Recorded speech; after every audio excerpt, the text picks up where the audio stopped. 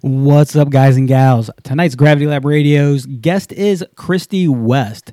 I've actually known Christy for quite a while, longer than either her or I have been at Spaceland, and we'll get a little bit into that tonight, but Christy is a longtime competitor, absolute badass skydiver, and I want to dig into that story. I think it's inspirational for newer jumpers, for people who don't have a lot around them to find somebody to look up to and to role model after, and I think it's cool to see where Christy came from and what she's done. She is your average everyday working kind of person, and she just hustles hard to do well for herself.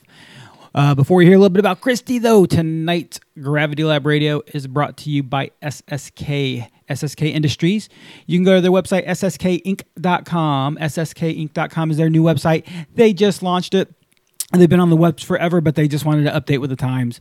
A lot of you might know the name SSK. They are the U.S. distributor for AirTech for the Cypress and the Service Center. So if you're ever getting your Cypress serviced, you're going straight to SSK. If you're in the United States, it goes a little bit further than that. I know for LB altimeters, they do the Service Center for everything outside of Europe. So whatever your technology needs are, if you're getting service, if it's a Cypress or an LB altimeters, know that it's getting taken care of by SSK. They do a great job. Like AirTech and like LB altimeters, SSK is huge on customer service and putting the people first. It's important to them that skydivers are what we all are all about. Check out sskinc.com. You can find them on Instagram and on Facebook. Look for ssk.us on either platform. Till then, enjoy getting to know Miss Christy West. I'm the target of a meat missile going 150 miles an hour plus. That got really exciting all of a sudden. I'm doing canopy safety. I drive like an Asian, so I don't know if it's the most appropriate thing ever. I'm killing it. Utah, give me 2. You're listening to Gravity Lab Radio, hosted by DJ Marvin and Nicholas Lott. Produced by Justin Grubbs. Have we talked about skydiving the whole time? Now I need to go with these, man. It's so much harder to read my fucking phone screen. Are you there yet? I went to my eye doctor yesterday. And they actually backed my prescription down, I hear. My eyes are getting better. And still no bifocals, no Nope. reading glasses? Oh, I hate you. I absolutely hate you. I posted She keeps threatening. She's been threatening to put me in bifocal contacts. Lady and gentlemen, I think it's happening. I think it's real.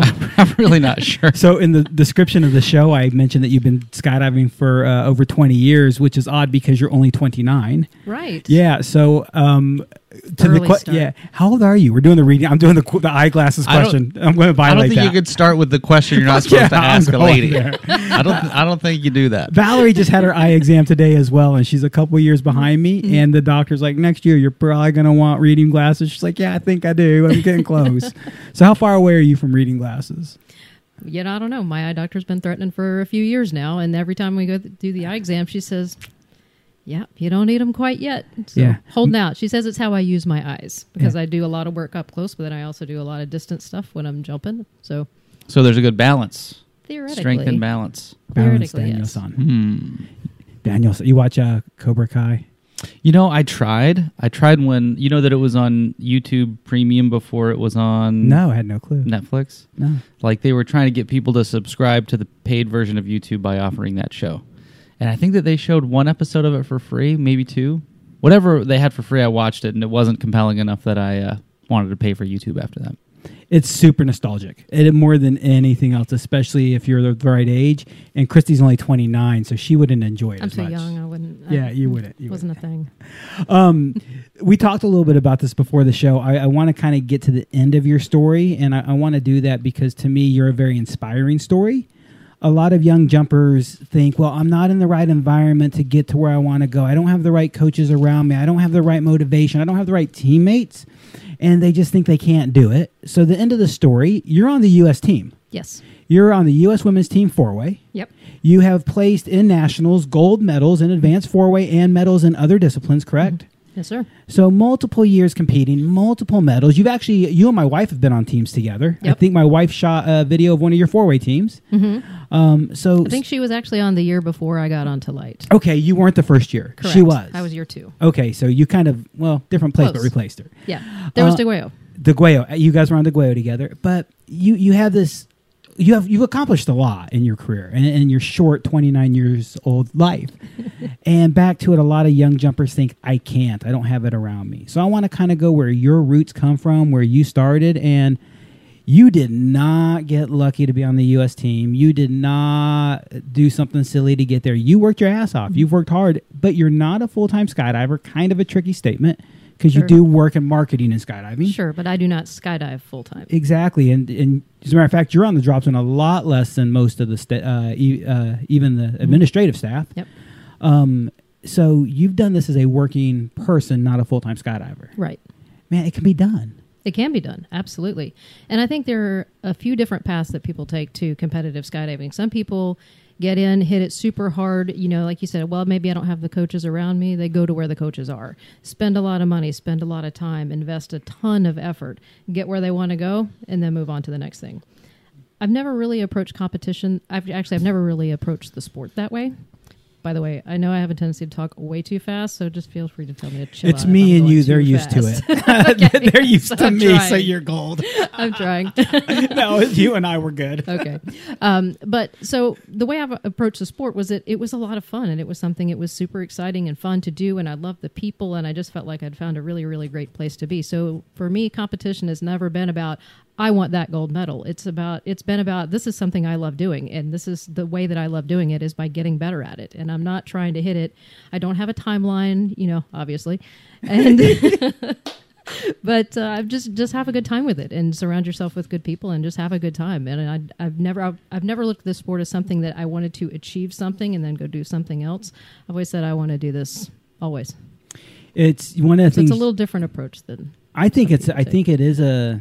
I hate to say a unique approach, but it is a more unique approach. It should be a more normal approach, right? But it's rare that you see somebody who's been on so many teams, and just by nature of your career, you're going to be on that many teams. And I've actually never seen you amongst the drama of a team. I've seen you deal with it. I've seen it be around you. But the drama on a small 4-way team, I don't think I've ever seen it on your 4-way teams. On a team like the Guaya, where you have 16 people, there's going to be drama somewhere. It's minimal, but you get 17 people on a team, and there's going to be somebody disagreeing with somebody. You take your own party wherever you go. Exactly. That has its upsides and its downsides. But man, it's a huge party. Dinners together were fun. Yeah. but you never have been around that drama yourself, and that's something that most competitors can't say, that they commonly find themselves, not commonly, but sometimes find themselves on teams with strife. And I think you hit the nail on the head. You've made it fun the whole time. You've always had a priority about the people, the community, the fun, and I love that. Absolutely. And that was definitely the guiding philosophy of Light as well. We want to skydive with our friends. We can become better skydivers, but we can't make people better if they're horrible. Spaceland Light, absolutely. I hate the words, was a phenomenal team, but it's just where they're at now, right? Yep. Had a great tenure. And I want to get to them eventually, but let's go back in the way back when machine. I know it's impossible that you started skydiving in these years, but when did you start jumping? My first jump was January of 97. I didn't ask when you were born. January of 97. Yep. September of 97, same year. I did not realize that we started the same year. You're a baby. I am. I can't do math in my head, man. And what kind of jump what was your first jump? It was a tandem. Tandem where at? It was at Skydive Greenville in South Carolina, which has been closed for quite some time. It's on Donaldson Center Airport, which is actually a whole lot of fun because there were some very large military aircraft going in and out of that place, and the whole drop zone would just stop and watch. Like something a C-130 or something, or so bigger. Yeah. Just because we've got this one little tiny corner of the airport with a 182 and a King Air. So. You could fit both your planes inside a C-5, and it's just going to take off and fly you away. It was a 182 drop zone? 182 and a King Air. King Air. And your first jump was out of which? The King Air. The King Air? Yep. What was your first jump experience like? Cold. Cold? It was January. Yeah, that's right, January. And what made you decide to try it? Randy Connell. You have Son him of to a thank bitch. for that. Yep. Man, told you Randy's good for something. No, he's good. No, I've known Randy since the first year I was in college. So I met him when I was 18. So we've been good friends for a really long time. And he bought my first jump. He said, you really should try a skydive. I said, you really should ride a horse. So we traded. And you're still skydiving? I'm still skydiving. I'd love to see Randy ride a horse. He took lessons. He rode for a while. Did he? He is not bad. I'd like to see it now. It'd just be a little more entertaining. He'd probably be yelling at the horse the whole time, but he'd be good. We'll go visit Vulcan. Go for a ride. Oh, that's Vulcan has horses. There you go. I forget about that. You kind of did it because a friend wanted you to. Mm-hmm. What convinced you to keep moving? I mean, I probably, like a lot of us, that first jump, I was just like, oh my God, that was so much fun. I want to keep doing that. And I came back in May to do the AFF course because at the time I was still in school, but I was in school in Kentucky. So I was visiting Randy, who lived in South Carolina. And so it was a little on the far side. And I said, well, when I'm done with my degree, because I was finishing up my bachelor's in animal science at the University of Kentucky, I want to come back and do AFF. So that's when I came back into May or beginning of June or something like that, and went through AFF in a few days. I want to stop right there. Did you hear what her degree was in, Nick? Did you know that? No, hang on. I'm looking through photos right now. You have to tell me that again. What's your degree in again? Animal science, equine production. Animal science. No, I didn't catch that. I was. You mentioned your first jump, so I'm scrolling through your Facebook photos to try and find the oldest thing I can find. It's one of my favorite things. It's probably not the oldest thing. I have it in my favorites on my phone if you're really desperate. For a long time in my brain, Christy was the horse lady. It sounds almost rude, but you worked for a horse magazine? That was my job. Yeah, I was originally planning to go to vet school, and then I changed my mind. So, what changed your mind? I worked for a hospital called Rood-and-Riddle Equine Hospital in Lexington, which is one of two major equine hospitals in the Lexington area, serving like all the big thoroughbred farms and all that. So some very big equine hospitals. And I worked at one for a foaling season. So I worked mostly, second, third shift for 6 months because they've always got a lot of mostly in the neonatal ICU. So not always neonates, but that time of year, that's mostly what it is. Early babies. And it was great work, and I loved it. And I thought, man, this is a great job. But these people are on call 24/7 for all their life, because when horses are that expensive, it's not like I'll just get to the vet tomorrow when we can. It's nope, there's a problem with this horse, this $1 million horse right now. So you're on call forever. And I went, man, I just don't know if I want to be on call for the rest of my life. So I went into journalism and ended up in social media, and it kind of comes out about the same, but it's just not as life threatening, although people think it is sometimes. You don't have to run in somewhere. You just have to pick up your phone and type something now. It's a little bit less threatening. Yeah, there are no dying horses, but there's a very angry comment on Instagram that it needs your attention right this moment. It happens a lot. Actually, not nearly as much anymore. Thank you, Nicole. Oh man, she does. I think Nicole has a lot to do behind ours, Spacelands. Yeah, she does. She's wonderful. Yeah, she's taken most all of it over for Houston and parts of it for the other locations as well. It's just awesome. So you made that first jump. In May, you get back at to it, and I got to stop while I'm thinking of it. Does the name Bart Stonestreet mean anything to you? Yeah. Did you know Bart from before skydiving? No.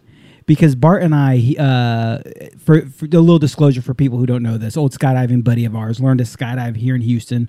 I taught him to skydive, his tandem, his license, his coach rating, his tandem rating. He taught me to base jump. He taught me to wingsuit. So fucking cool, dude. Nice. It was so cool to become the student of your student. It was a great time.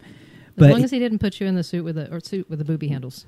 No, he did not put me in that suit, man. That suit was booby handles. Do you not know of these old? Somewhere I have this photo too. Tony Suit created a wingsuit that wanted to have minimal drag, so everything was inside the suit, including your handles, your cutaway handle and your reserve handle. And on the outside of the suit was a little place to Velcro your handles. Excuse me, what was that? Woo, that was a burrito when pieces came out. I'm so sorry. Congratulations. Yeah, dude. On your mic, Nick. Oh, my God. He's going to change that pop filter. I know what he does. Oh, man. He's one of the biggest germaphobes I know, and I appreciate it. I have a stack of pop filters. Like, I buy them by the baggie. They don't get changed all the time. I try to monitor how everybody's doing. So they place the handles, Nick, on Velcro on the outside of your suit, so you have no chest strap, nothing else but your handles. And those handles lanyard to your cutaway cable and your reserve cable. And Bart made his handles out of boobs. So he walked... Oh, I did see those boobs. Yeah, little round boobs. Yep, I know exactly what you mean now. Man, Bart, I missed that. Just tell me they had silicone in them somewhere. They were plush. They were fluffies. They were just little stuffed animal toys. So he made me coddle them more than once. And I don't think made was the wrong word. I think the picture I have of him from before jumping that suit was before we did the high altitude jumps one year. It was one of those, man, we're going up to, I forget exactly what altitude they got, 21.5, maybe 22, I don't remember. Like, man, that is going to be a long wingsuit flight. I don't think he regretted it, but I think he all but regretted it. We talked about it before and after, and I told him, like, that's going to be the most fucking boring skydive ever, man. It's going to, like, you're going to come down and you're not going to be able to, like, unstow your toggles. You're going to be so tired. It was, I wouldn't do it. people are doing it. There's a guy in France, I think, trying to exit from 42,000 feet soon. Doing a wingsuit jump from 42,000 feet. It's got to be sketchy in that thinner air. Sure. What was his name? Felix getting out of control. We're not going to be in the stratosphere. But I even know subterminal openings on a Valkyrie at 14,000 is much brisker. Much different, yeah, sure. It's very different. Anyways, you start skydiving again in May. Mm-hmm. How long did it take you to get your license? Well, it took me a few months to get to the 20 jumps because I was in the process of moving up to Wisconsin to go to school up there. Just so I didn't colder. spend the whole summer. I went there and I did AFF and hung out for a little bit and ended up doing like my 20th jump and finishing my license up I think in Wisconsin because at the time it was just 20 jumps. But and I think I didn't have a license for the Richmond boogie that year. It's my first boogie. But I had a fax from USPA that said, to whom it may concern, Christy West has a license number, blah, blah, blah.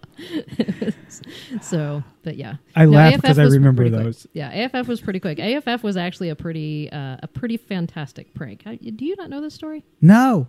Really? You bring it. All right, cool. I might, and I need reminding, so tell it either way. Right. So at the time, Randy and I were dating, and I decided I wanted to go through AFF, but I wanted to do it away from him, and I wanted it to be a surprise. And so I waited till he was working a photography contract out in California, and then snuck off to his home drop zone to do AFF.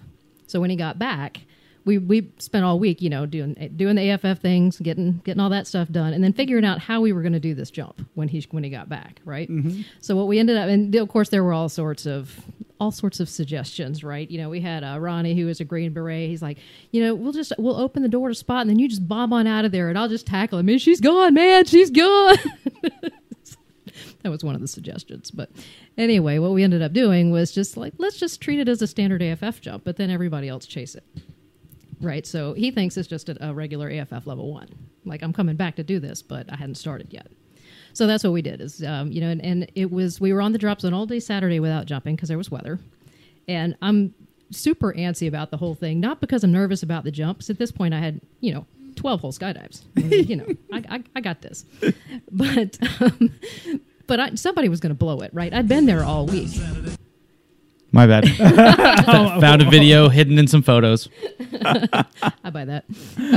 But it's like somebody's going to blow it, and somebody almost did. The drop zone owner's wife, Laura, she kind of snuck up at one point, came up behind a group that was talking. She said, "Hey, you got a pretty good birthday present, right?" And and he's like, "Yeah, that she's doing her first jump." Yeah, and I'm looking at her, I'm like, because we hadn't got to jump because there was weather. And then Sunday we didn't get to jump till fairly late because, of course, at this point I'm just another lift ticket, and they've got students that they have to take care of, real students that they have to take care of first. And at some point I said something about it, and he's like, I know Andy's giving you a break on this jump, so don't worry about it. We'll get there. I'm like, somebody's gonna blow it, man. Somebody's gonna say something.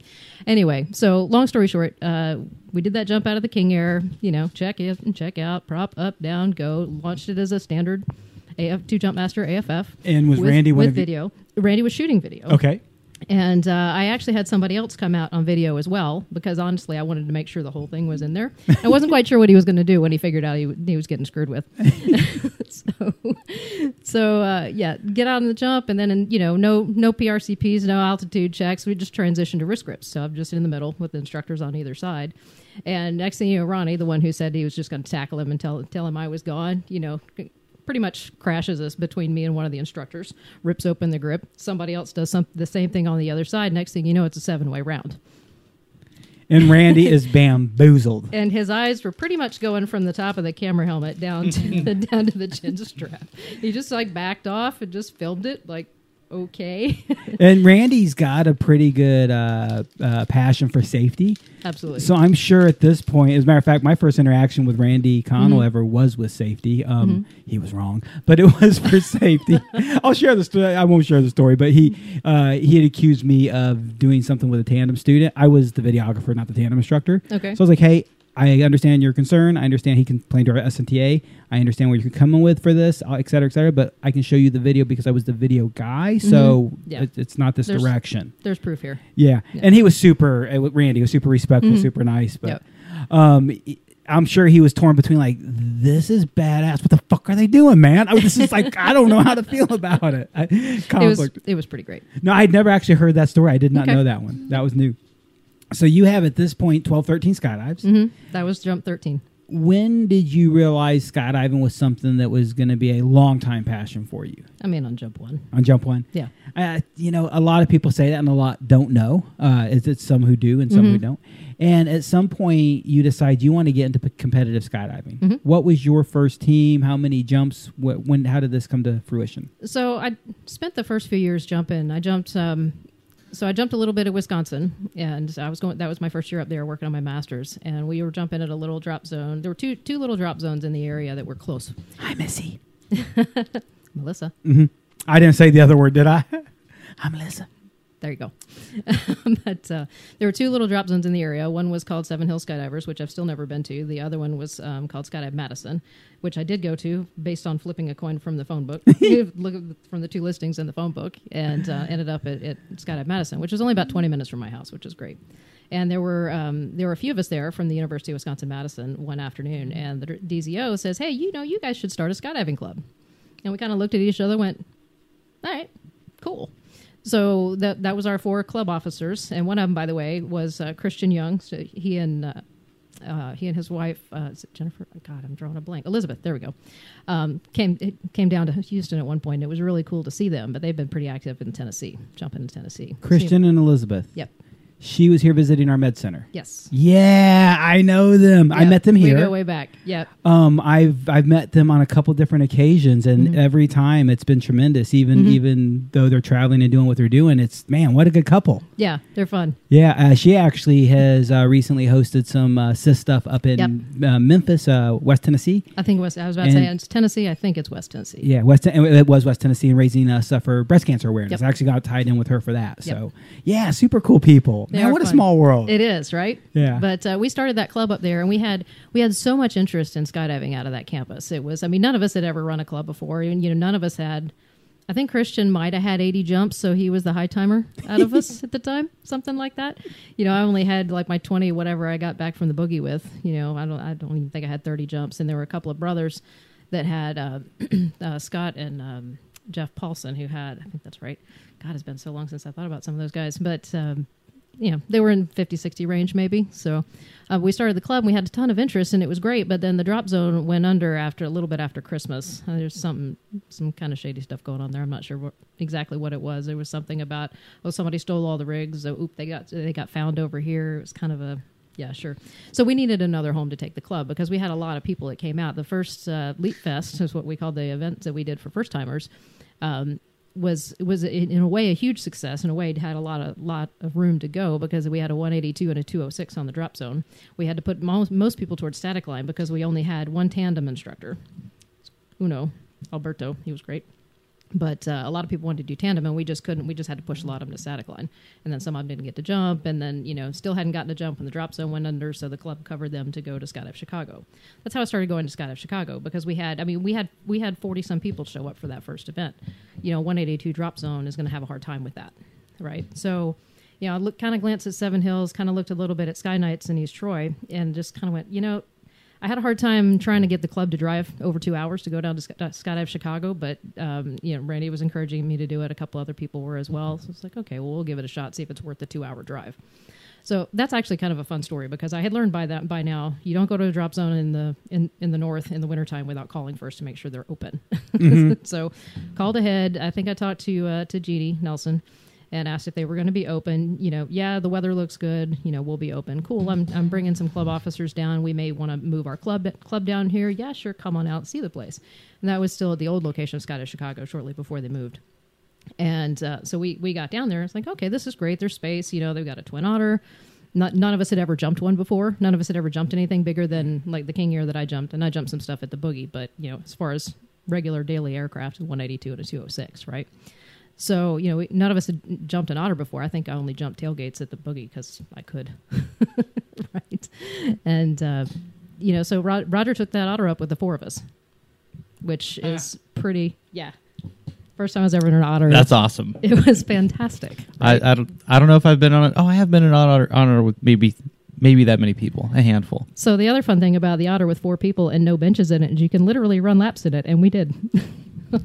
You can also use the wrestling pilot mats loved as us. slip and slides. Yeah, that too.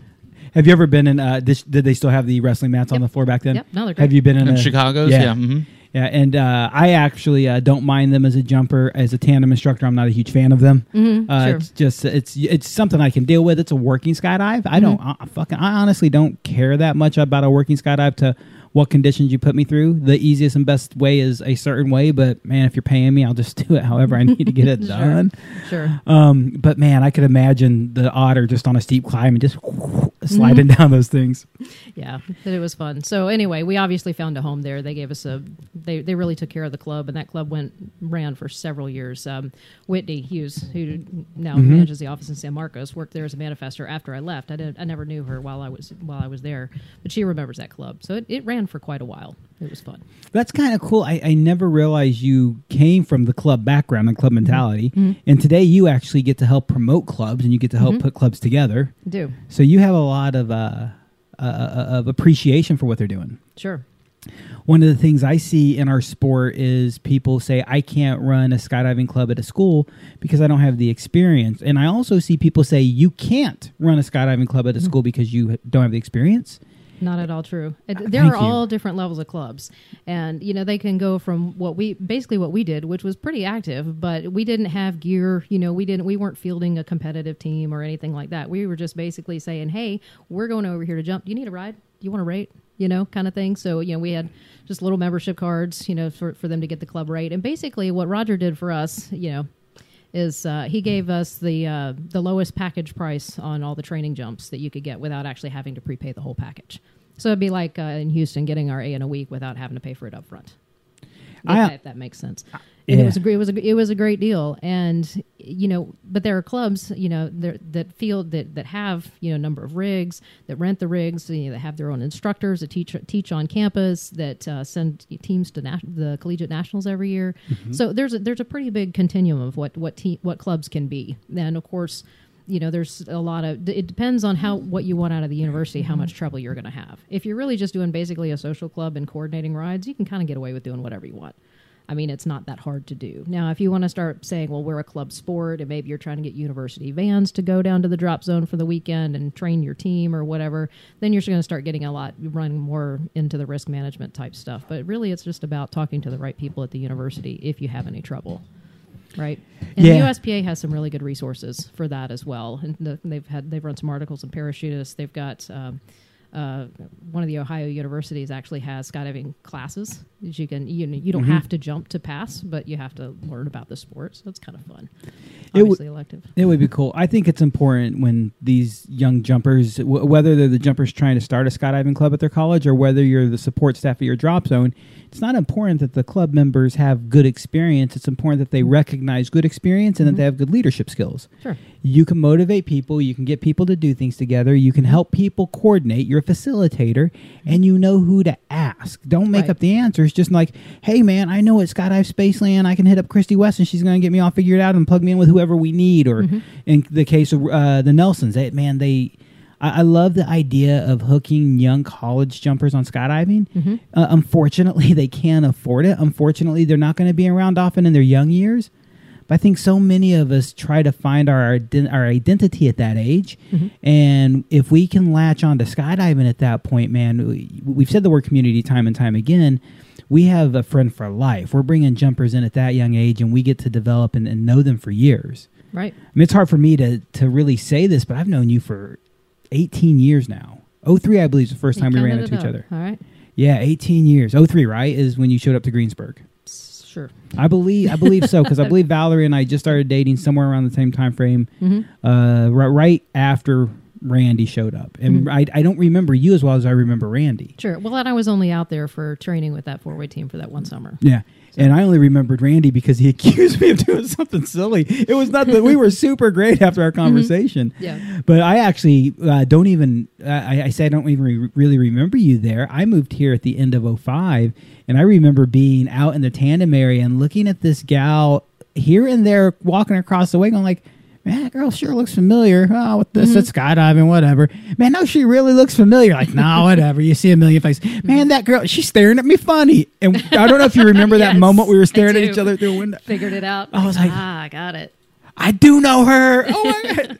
And that's how much in passing we knew each other in 03. Right. But man, it's so hard to believe so much time has passed. So Roger helped you guys out and gals out with getting this club going. Yep. What was the next evolution for your skydiving? The club really kind of got you, I would say, into organized skydiving.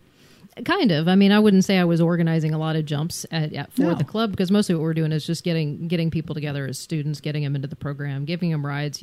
And Chicago is one of those drop zones. Unlike Houston, we're so close to town that everybody can just go home and for the evening or whatever. People camp out a little, but the Chicago campground is a whole different animal. Everybody goes out for the weekend because you're 80 miles from anywhere, pretty much 80 miles from Chicago at that drop zone. And they have a fantastic campground. They've now got 2 shower houses and the pond, couple of ponds, a swoop pond and the swimming pond. It used to be the same thing. But it's a great place to just go and hang out for the whole weekend. And the jumping that I was doing at that time was, I got involved with Baglanders pretty early, which is mostly a little bit older crowd doing bigger RW organized stuff. Right, there was some free flying, but it was mostly around the fringes. So it was pretty much all belly flying at that time, and working on doing bigger and bigger jumps. And I think one of the ones that I was really happy with, I remember, was just because we just throw together 20 ways at the drop of a hat, because that's what everybody was doing. You had the talent. It was a group that was very supportive of people coming up with growing their skills. We had times we'd have five belly organizers on site at any given time, because I ended up being one of them. Excuse me, my turn. And but we had kind of a hierarchy of organizers, if you will, which wasn't necessarily based on just the skill of the organizers or whatnot, but you had the person who organized the much bigger ways. Your TJ Hine, your Max Major. And stepping down there, we had Scott Huminski, we had Brent, we had Brian, we had me, we had a couple other people that cycled through there. But they might start with me because I was the newest organizer, so I'd get your 20, 30, 40 jumps, put them in smaller groups. It was really kind of like the mentor program is that we have now, except at the time, financially speaking, you still had to organize a certain number of slots in order to get your slot covered. They didn't want to just give you an organizer slot and have you go do 3 or 4 ways with your friends. I'm organizing just because you're getting a free slot. At the time, it was putting a number of butts in the seats, if you will. Absolutely. You also was organizing, where the mentor program gives a little bit more back, the camera, the feedback. Sure, absolutely. Yeah. And so it was really kind of the groups that I ended up taking a lot were kind of like the mentor program, but there wasn't an official mentor program. Mm-hmm. So at the time, the rule was that you had to organize, I think it was either 40 or 50 slots in a day, those people other than you, in order to get your slot covered. And if you didn't, then Manifest went through and charged you for those jumps. So that was their way of keeping the organizing program from being abused. I like that. It's always been hard in my brain of how to oversee an organizer's program, because you could say a minimum of this many slots, you could say an average of this many slots per jump, but just giving me a guaranteed number of butts in a plane a day. Yep. I like that process. That makes a lot of sense. It makes sense if you've got people that are experienced enough to do it. But sure. Let's look at the group of people that are doing like the mentor program, which is mostly what I ended up with. You're never going to do it, right? Because you can't put them in anything bigger than a 4-way, and sometimes even that's a stretch. Sure. And if they're packing for themselves, they're going to take 40 minutes. When you land, and then you got to do a good debrief, and so you're just not going to do it. So there were a number of days that I loved what I was doing. There was a day I was organizing, packing for myself, and I did 12 jumps at this kind of stuff.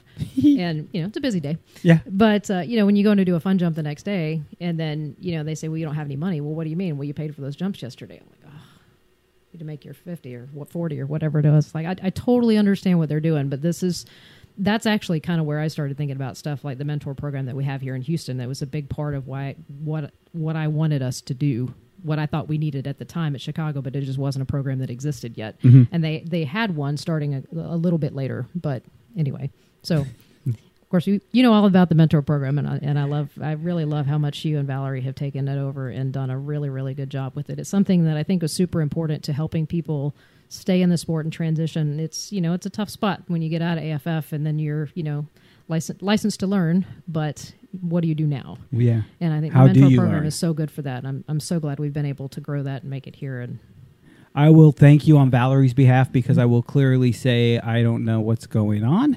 And I mean that respectfully. Valerie and I took reins for the mentor program, and I like to describe myself as the CEO. I'm in charge, but I don't know what's going on.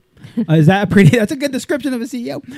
No, Valerie runs a program. She runs the reins. She does everything. When it comes to financial thought processes and financial questions, she comes to me because I'll either speak with the Boyds or have the answer already from the Boyds.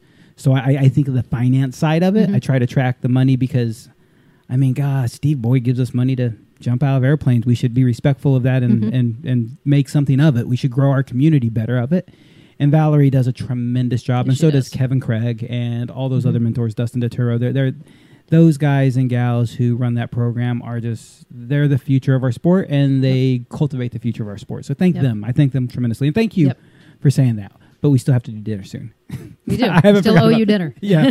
No, we won't turn that down. It's always fun to get together for dinner. Sure. Speakeasy? But yeah, they're still open. So, anyways, man, I lost track. When did you get into? So we kind of got into when I said it was your first kind of taste at organizing, just structuring people to skydive, not necessarily putting on jumps. Sure. But the club was both. The club was your first chance of really kind of putting together cohesive units. When did you get into the team environment? So I started doing. Let me think about this for a second. My first nationals was 2000. And that year, I trained with a 4-way team. That was my first 4-way team, STL4. And that was also the year that I blew up my shoulder. STL4? Yes. What's STL? And bring that mic closer to your face. Sorry. No worries. STL4, which at the time, so we also had STL10 on the drop zone, which was Roger's 10-way team. And it was kind of one of those, there's always a little bit of this in the sport between this drop zone or that person or East Coast and West Coast organizers or whatever. And it's usually in good fun. But that was a Roger thing, and that was spread the love. Yep. As soon as you said Roger, I was like, I know exactly where this was going. Yeah, I could not figure it out. I'm like, STL, were you a St. Louis now? Where did you go? Yeah. So STL4, how many jumps did you have at that point? Maybe 500, 600, something like that. I actually did the AFF course that year as well, got my rating, and blew up my shoulder the following weekend. On an AFF jump? Nope. On a 4-way jump? Yep. It is so crazy how common. Actually, first blew it up on a 12 or 14-way jump. Yeah. It was supposed to be it was a day practice jump for what was supposed to be a women's night state record, and I think it was a 14-way. But it was just one of those where there was a lot of popcorning within the formation, it was waving around a lot. And right before break off, this side went up and kind of back, kind of surged out and popped that shoulder. So I tracked out with it dislocated and managed to pull, which was kind of fun. Everybody said, "Oh, you went to reserve." I'm like, "No, I gave it a shot." I gave it a shot and it hurt like a motherfucker. Well, because it doesn't work right. When you dislocate a shoulder, your arm doesn't work right. It's just all the geometry's wrong. So what I did is I kind of reached down and grabbed my handle, and I just basically wrist pulled out to here, grabbed it further down, pulled it a little further, went last chance, so I just let it go right here because obviously I couldn't. You just kind of fed it out. Yeah, I just fed it out and. Well, so then on the opening shock, I actually put my shoulder back in. So that was great, So I'm looking up at the canopy, like, I don't know what just happened to me, but I think I'm okay, So I flew, landed, went and got it checked out. They x-rayed it and, said, no, we don't see any bone chips or anything. And then I found a doctor who, the next couple of days when I went back up to Madison, who was not suited for talking to skydivers. But anyway, the doctor always is more conservative than you are, right? So he said, well, I said, when can I jump again? He said, well, do some PT, do some swimming or whatever it is. And if you feel like you can, then do it. Because he didn't really know what anything was. He did give me a big, one of those ACE bandages. It's about this thick. Yeah. The one I gave Blake, by the way, when he hurt his leg. And they tried to make sort of a support for the shoulder by wrapping it around the arm and then around the chest a bunch of times. And it's like, try to provide a little bit of resistance to this kind of motion, right? And to be fair, when I blew up my shoulder, I trashed that shoulder playing softball in high school and college. So it was kind of just a matter of time. When it went down, it shouldn't have, but it just finally caught up with me, right? It's a matter of time. Yeah. So then the second jump, so it dislocated 2 jumps in a row. The one, and then I took the couple weeks off to swim and lift and stuff, and then it was on a 4-way jump the second time. I was reaching forward on block 17. I was a hopper at the time, so I was just reaching forward to take grips, and it went out again. And so the team, of course, had been joking. Alex Pincus was on that team at the time. Matt Norris, Josh Glazoff, and Woody was on I never video. think you're old until you tell me the people you're friends with. I'm going to stop telling you who I'm friends with. Randy then. Connell, Alex Pincus. Are we going back to the Declaration? Benjamin Franklin? Hope not. Rabbit. Wait a minute. Hi, Rabbit. Hi, Rabbit. So Alex Pincus was on that team. Yep. But the team, they've been joking. We're like, if your shoulder goes out again, we'll pull for you. Right. So, so now my shoulder's out in free fall, and I felt like, so I was still more or less on my belly, kind of doing this sort of thing. Had a hold of my arm like this, and I felt like if I could just tug it the right direction, it would go back in, but I wasn't quite sure what direction that was. Jesus Christ. I'd be Because crying. it was pretty high, right? It was still probably 9,000 feet or something. I'd be crying. I was pissed. I was so mad. It's like, not again. So, tried that for a minute, gave up, kind of just, this is basically a Mantis flying position anyway. Sure. Flew over to Matt as, one of the AFF instructors and just, stuck a handle at him, and then I just start cussing. So by this point, I've got a teammate on either side, let's see, let me think. Josh wasn't an AFF instructor, I don't think. So I don't remember where Alex was at that moment, but Woody was on video, so they were kind of circulating around. So they've just both got a hold of me, and they're waiting until, reasonable altitude, so I don't have to spend that much time under canopy, I guess. They were considerate. But it's funny because, I still have that video on VHS, back to the old part. But you can see my grippers on my arms, they're sitting like this because of that shoulder being out, because they dislocated down and forward like they usually do. And, when they pulled, it's like, well, cool. When they pull, when he pulls for me, hopefully it'll go back in. Well, it didn't. So now I'm sitting there with a shoulder that doesn't work, looking at my toggles, and my risers have never looked so long, ever. Right? And so I'm looking up there going, sure. Do I do the one hand thing? And I thought, well, let's just see how far I can get. And I actually could get far enough up to reach the toggles. I couldn't get all the way straight with the shoulder, but I could get up to about here, and it was enough to reach them. So then, cool. So I unstarted my toggles, looked at what range I had. Then I couldn't get it back down. So I flew everything like this because that was as far as I could get the hand down. Luckily, I was on a stiletto with a short control range, so that actually worked out fine. Landed on my feet, no problem. But anyway, so that was my first team. I spent several weeks, again, swimming, lifting, trying to figure out what it would take to get back jumping again, right? And one of the things that I did is I made up a shoulder brace. Mark Hewitt and I made up a shoulder brace. Mark was our coach that year, and Mark was great. I know he's not listening, but he's a rigger. And so we talking about the geometry and what kind of stop motion I needed to do. We ended up sitting down in Alex's basement one night and made a shoulder brace, just making stuff up. He swore that he could drink any amount of tequila and still sew a straight line, and I made him prove it. But in the end, I came out with a shoulder brace that absolutely kept my shoulder from dislocating. Was the sewing in a restrictive. straight line? It was. He proved his point. At least I thought it was. I was drunk too. I didn't know. But that shoulder brace worked really well. It was restrictive. I couldn't fully extend this way. I couldn't fully open up my shoulders, my elbows this way, which was the point. But yeah, after several weeks of PT and then made that up and gave it a shot. So I did one jump back with the team, and it was obvious I was more movement restricted. Okay, but I could do it, right? So I'm like, I'm all happy about it. And I'm like, okay, got some work to do, but this is fine. And I sat down to have a snack with one of my teammates because I guess it was weather and we didn't get started till later in the day. So we'd only done the one jump, and this wasn't Alex, but he just looked at me and said, well, you can't do this. I said, no, I don't know I can't do this. I've had one jump to try. Right? And so I walked straight from there over to the 10-way debrief and started stalking the 10-way debrief. And I ended up with a slot on the 10-way team. So my first nationals team was 10-way. Well, since I can't do this, I'll go do that instead. You still wear a shoulder brace to this day, don't you? No. You don't? I haven't for a long time. I thought I've seen you wear one over the last so many years. Nope. So many people with shoulder braces on, it's hard to know the difference. Yeah, for sure. No, I put that thing away a long time ago. Gave it to somebody, actually. Half the DZ needs it, so. Yeah, fair. I'm at a point where I just won't skydive without my shoulder brace. I've got some issues. That's all tolerable. It's just smart maintenance in my case to wear it. Sure. When I had my shoulder dislocated, I was told, like, your shoulder might be dislocated. People were slightly concerned about me, and so I finished doing what I was doing. I was coaching some tandem stuff, and an hour and a half later, I let my friend take me to the ER, And when we got to the ER glass doors, I could see how low one shoulder was compared to the other. I'm like, why didn't you show me a picture of me, bro? I would have got like you talk about the grippers being off. Yeah. Two different If planes. you went through a few hours before you went and got it put back in, props to you. I was a real angry human by the time they finally quit X-raying me and put my shoulder back in. They put me to because sleep. It hurt. Yeah. I mean, it hurts progressively worse. It just ramps up because everything swells up and gets mad. Nick wishes he was my doctor because they just straight put me to sleep. They're like, you're done. Good night. Goodbye. Sure. Stop laughing, Nick. It's not funny. I'm not laughing. Yes, you are.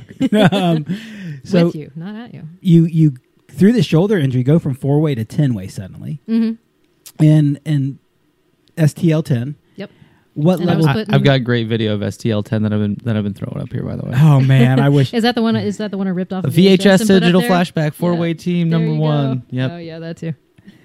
Man, the interwebs. There's a great takeoff shot in that 4-way video, by the way. I saw that, Videographer yeah. Shadow. Yeah, it's great when we took off with the door open.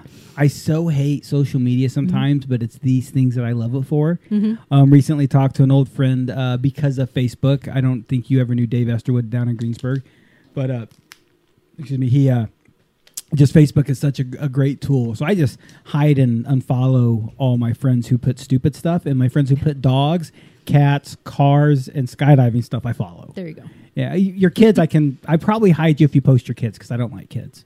Other than that, You just have the furry 4-footed kind. oh my God, I can't wait to share that painting of my pets. Oh, it's going to be so cool to see. 10-way. What level 10-way team was was STL? Well, I guess there's only one class for 10-way There's Speedstar. Yep, that's correct. Yeah. So just 10-way open. Same as 16-way. Yeah. And And from the 10-way open, the 10-way Speedstar team, what was next? I did 10-way for several years. I mean, those people were friends and family. I mean, for sure, and not literally family, but became family. So I did 10-way for several years. I don't remember exactly how many years, but it was just what we did, and it was a lot of us were staff. So we would get up in the mornings and do at least 2 back-to-backs, and then everybody would go work all day. So pretty good for the logbook, right? Sure. But just you'd have 4 or 6 jumps in before like 8:30, 9 o'clock, and we were wheels up at 7 every day. So it was just fun. It was just a lot of fun. And, people would say, well, you're just doing the 1 point. Why do you want to do that over and over? Why do you want to do anything over and over? You want to get better at it.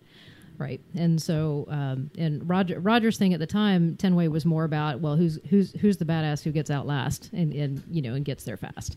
And it still is. But they also have to have a good base that can put things on the right heading that makes it most efficient for everybody to get there fast. Because it's all about the floaters and the divers getting in there at the same time, right? Yeah. You don't just put the base down at the bottom and just make the divers do all the work. You put it I've in seen the middle. Cutaway. Yeah. He's got no Exactly. lift. Oh, yeah, here we go. But that's actually why I ended up on the team, is because Roger was kind of going through this. Well, what we need is a base that can build quicker, and we need people who have like 4-way exit and start turning points experience, which is how I ended up on that team, even though I'd only done a 4-way team for part of 1 year. What a evolutionary person when it comes to sport. I mean, there's so much that Roger did to help evolve the sport. He not single-handedly, not by himself, but absolutely a huge pioneer. The Freak Brothers, and Freak Flying. If you guys don't know anything about the Freak Brothers and Freak Flying, Google, see if you can find Roger Nelson Freak Flying, and that's really the largest roots of free flying. A lot of people will attribute Olaf Zipser as being the father of modern free flying. A lot of people actually say he's the father of free flying, but he will even say modern free flying because they recognize Roger and the Freak Brothers early on. Student programs, but even that, he's like thinking, man, we got to take 4-way and implement it into this, or at least that skill set. Man, I've always enjoyed 10-way Speedstar. I've never competed in 10-way Speedstar, but it's always been the funnest teams and the funnest event at Nationals. It's one of my favorite to watch. It's fun because almost nobody trains it, and that's why we did it in a way. Roger always used to say this is a one event where you can go up against the best in the world and you can actually win, and we did. Yeah, I mean we beat their speed. Yeah. I mean, they're a pickup team. They're not training it, but they're amazingly good skydivers. But if you train it, if that's what you're doing day in, day out, and you're consistently building 10-second formations, there's not too many people who can beat that untrained. There's just, you don't have the consistency. Like, yeah, you might have a smoking hot round, and then somebody nails a door, and who knows how it takes 18 seconds to get there. Yeah, it blows everything apart from there. Yep. I've always liked the it's fun because not a lot of people train it, so people tend to have more fun with it. It's a traditional discipline, but also people make that point of like, well, I mean, you get 1 point and you're done. What do you do after that? Play. Some super cool shit. The first few years I did 10-way, you weren't allowed to do anything after that point. They would consider it practice for another event. It was the last FS event, but whatever. That's the way it was in the rules. That's stupid. but then when they made the rule that they didn't care anymore what you did afterwards, that opened the door to the Judges' Choice Award and all the fun stuff that you see now. It just made it a whole lot more. So fun. I don't think a lot of people know what we're talking about here, and if you don't already, when Nationals comes along, USPA Nationals. Omniscore, SKORE, omniscore.com. Check them out, and they post all the scores and whatnot, but there's clickable links on the videos on each round, and teams, not all teams, but a lot of your teams get together, and after they build the first point, they do something silly with a formation. Whether it's make a magic carpet flying around, whether it's making a set of pins. I think the Golden Knights did this one, and one skydiver flying at the rest of them and breaking apart. There's so many good ones, and you actually probably want to search YouTube for like 10-way compilations because Omniscore, will stop on the scoring, so they'll stop on the final. I've actually watched Omniscore, and that's actually I don't think they trim them right away. Maybe they archive them trimmed. Okay, that's maybe what I'm thinking. Yeah, because Nationals, I'm rarely ever at Nationals. So when Nationals is going on, I usually have Omniscore up on my screen, and I'm clicking on, like, let me see. One of my favorites, and I think it was the Knights who did this one as well. They took the tryout dive? The baseball. The baseball bat. Yep. Where, a two-way pin was a baseball bat. Skydiver came flying at. Oh my God, it's just so crazy the stuff they were doing. Yeah. Where do you talk about the tryout dive? So the night, I'm pretty sure it was the Knights did a tryout dive where they basically built a 9-way donut, I think. Well, it must have been a left-hand donut, and one skydiver was trying to get in. So he'd go and he'd try to get in with slot. Somebody go back that way, and he just kept going and trying to, almost like musical chairs. And then finally he dumped somebody out and took their slot. I do remember this now, man. It's they do some fun stuff. The Golden Knights definitely have a good time of it all. Yep, and there was one where they were I think took 5-way diamonds or something, or it's just some really good stuff. Yeah. It's just, it's so cool. It's so amazing. You did several years of 10-way with STL-10. Yep. What was the next evolution for competitive skydiving for you? So I'd been doing, I was doing some intermediate 4-way teams in there as well, and that was all fun. I really enjoyed that a lot, and a few different people. But I also ended up doing 16-way, which was kind of fun. Jack Burke invited me down here for a DeGuayo round robin. It was the first time I'd been to Houston. Wintertime, whatever year that was. I guess it was 2005, because I think the first year I was on the team was 2006. So I got here kind of late on a Friday. He picked me up, ran me out to the drop zone to waiver and do all that stuff. And this is the round robin that he would do for anybody who's not familiar with it, which is probably most of you. He basically, Jack's a spreadsheet guy. He's a planner, and so he'd take everybody that's agreed to come out of this group, which is mostly former DeGuayo, but also some prospects, which I guess is where I fell. But I met Jack when he and DeGuayo were doing a training camp in Chicago in '98, the summer that I was packing there, and so they spent a week out doing 8-way and I think 8-way and 16-way. But so that's where I got to know him. So I kept running him into the nationals. They kept saying, "Yeah, you got to come to Houston sometime." Just stayed friends. It was fun. We played lots and lots of hacky sack on weather holds, that kind of stuff. And when I finally made it out here for that, it was a lot of fun. He networks where he would do a group. Everybody in the group ended up jumping with everybody else in that whole event at some point. And at some point, you were organizing a jump of whatever size. It was different groups, different sizes. I went, kind of sounds like a recipe for semi-disaster, but sounds like fun. I'll meet a lot of people, and by the end of it, I went, man, Houston's great. All those skydives worked, and they were all different sizes, all different organizers every time. Like, there's a lot of talent here. This is great. And so I started doing 16-way, and but I picked up somebody's slot the following year after somebody got hurt. But at the end of that weekend, I told Jack, I said, hey, man, that was a lot of fun. But, we had done a little four-way that when I first got here just to see the drop zone. It was me and Tom Jenkins and Jack and Sherry Burke. Oh, man. And we had no time to plan anything. And we were riding right on the line of sunset. I threw my jumpsuit on. I put my shoes on. I stood at the counter signing my waiver. They were tying my shoes. I mean, that's how tight we were on time. Yes. Right? So we just got up there and did something a little spinny thing. But that's kind of always what I've enjoyed, even more than the bigger stuff, is the small stuff where you get to really, really go fast and turn some points. And so at the end of the weekend, I said, hey, that was a lot of fun. The whole round robin thing was great. I said, you guys ever want to do four-way, let me know. And I was kind of saying it in the sense of, I had a really great time, thank you. Not necessarily really trying to commit myself to a four-way team. And he comes back with, yeah, Sherry thinks it's a good idea. We'll find a fourth. We'll let you know. And I went, oh, okay, that's cool. Oh, crap. I think I just committed myself to training in Texas next year. And I didn't even mean to. But, I was just being nice. But we picked up Alex Fisher, who I didn't even know. I'd never even met the guy. Turned out to be fantastic. I mean, it's like a brother. He was great. But Trying to remember that who was Alex my first Fisher advanced was. class team. I can't remember. He got out of the sport shortly thereafter because he had, I think, a second kid and just ended up kind of, leaving the sport to go to the family thing. But he was great. I'm positive October, by the way, 05 is when you did that round robin, Mm-hmm. because you showed up right after I showed up, and it was like my first, second, third weekend here, and it was October. Gotcha. So I only happened to know when you came to Houston because we were both like, well, no, I'm not normally here either. Well, neither am I. Well, like, I saw you, like, you're from India. Like, what are we doing here? And then they had what I committed the major faux pas of calling the Fast Tracks Otter. Yeah, and Oops, I didn't know that was a Spaceland airplane. I just saw it at the Fast I want to say it was Mike Fox that we had. I think that's right. Yeah, because you know this, but not everybody knows this. I was in Indiana at the time working. That's where you and I had met at the drop zone, and we leased an Otter from Spaceland. Fast Tracks was a four-way team training at the time at RDZ, and Steve gave Spaceland or Greensburg a pretty decent rate. But if we could fly more time, we would get a better rate. Well, that's a good deal. So Fast Tracks and the Drop Zone teamed up together to rent the plane together. Mm-hmm.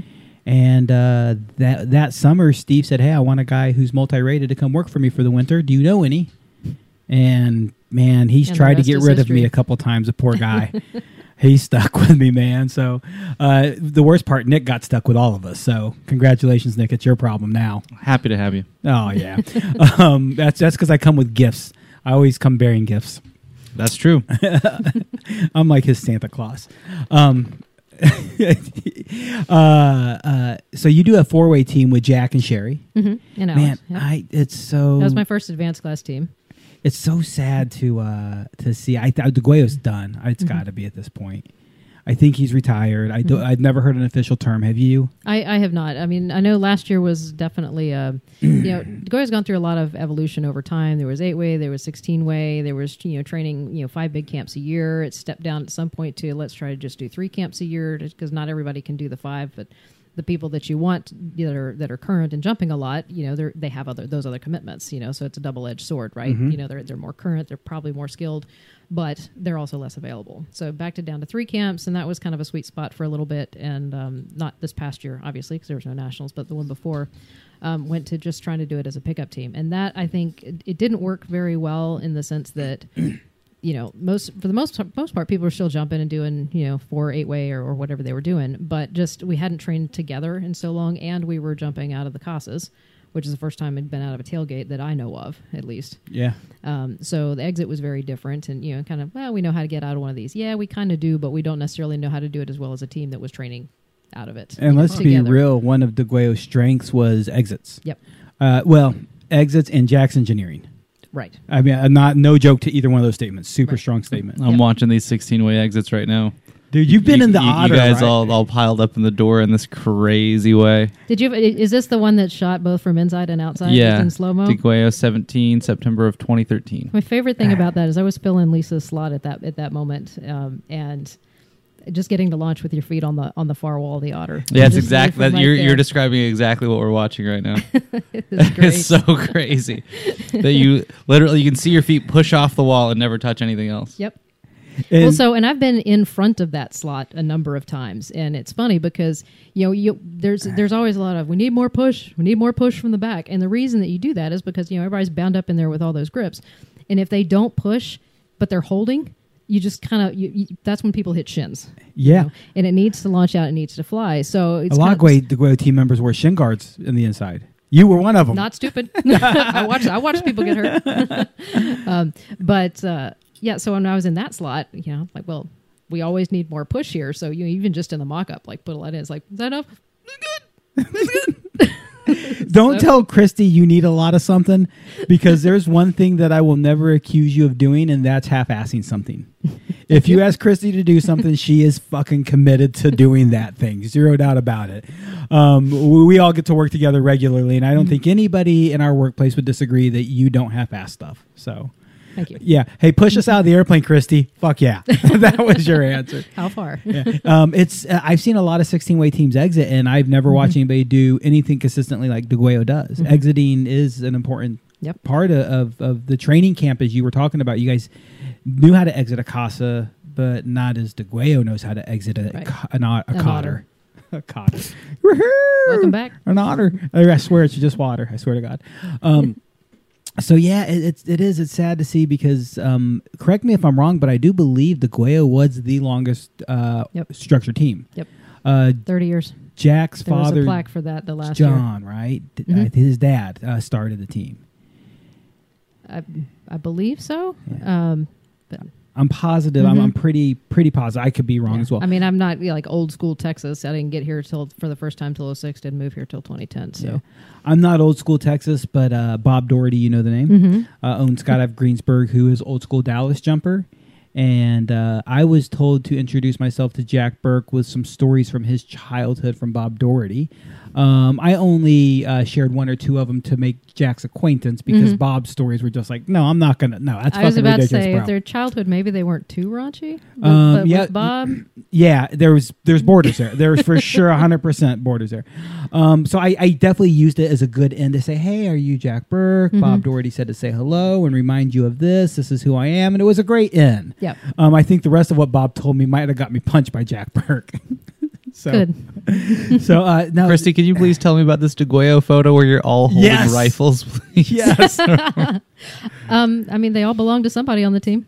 I think that's Rich Delgado dual wielding. He's got a pistol in one hand and a shotgun in the other hand. God bless Texas. Well, there were some people we couldn't tag in that photo.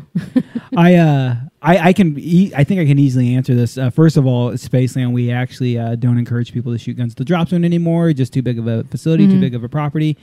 Back when that picture was taken, it was a lot more laid back.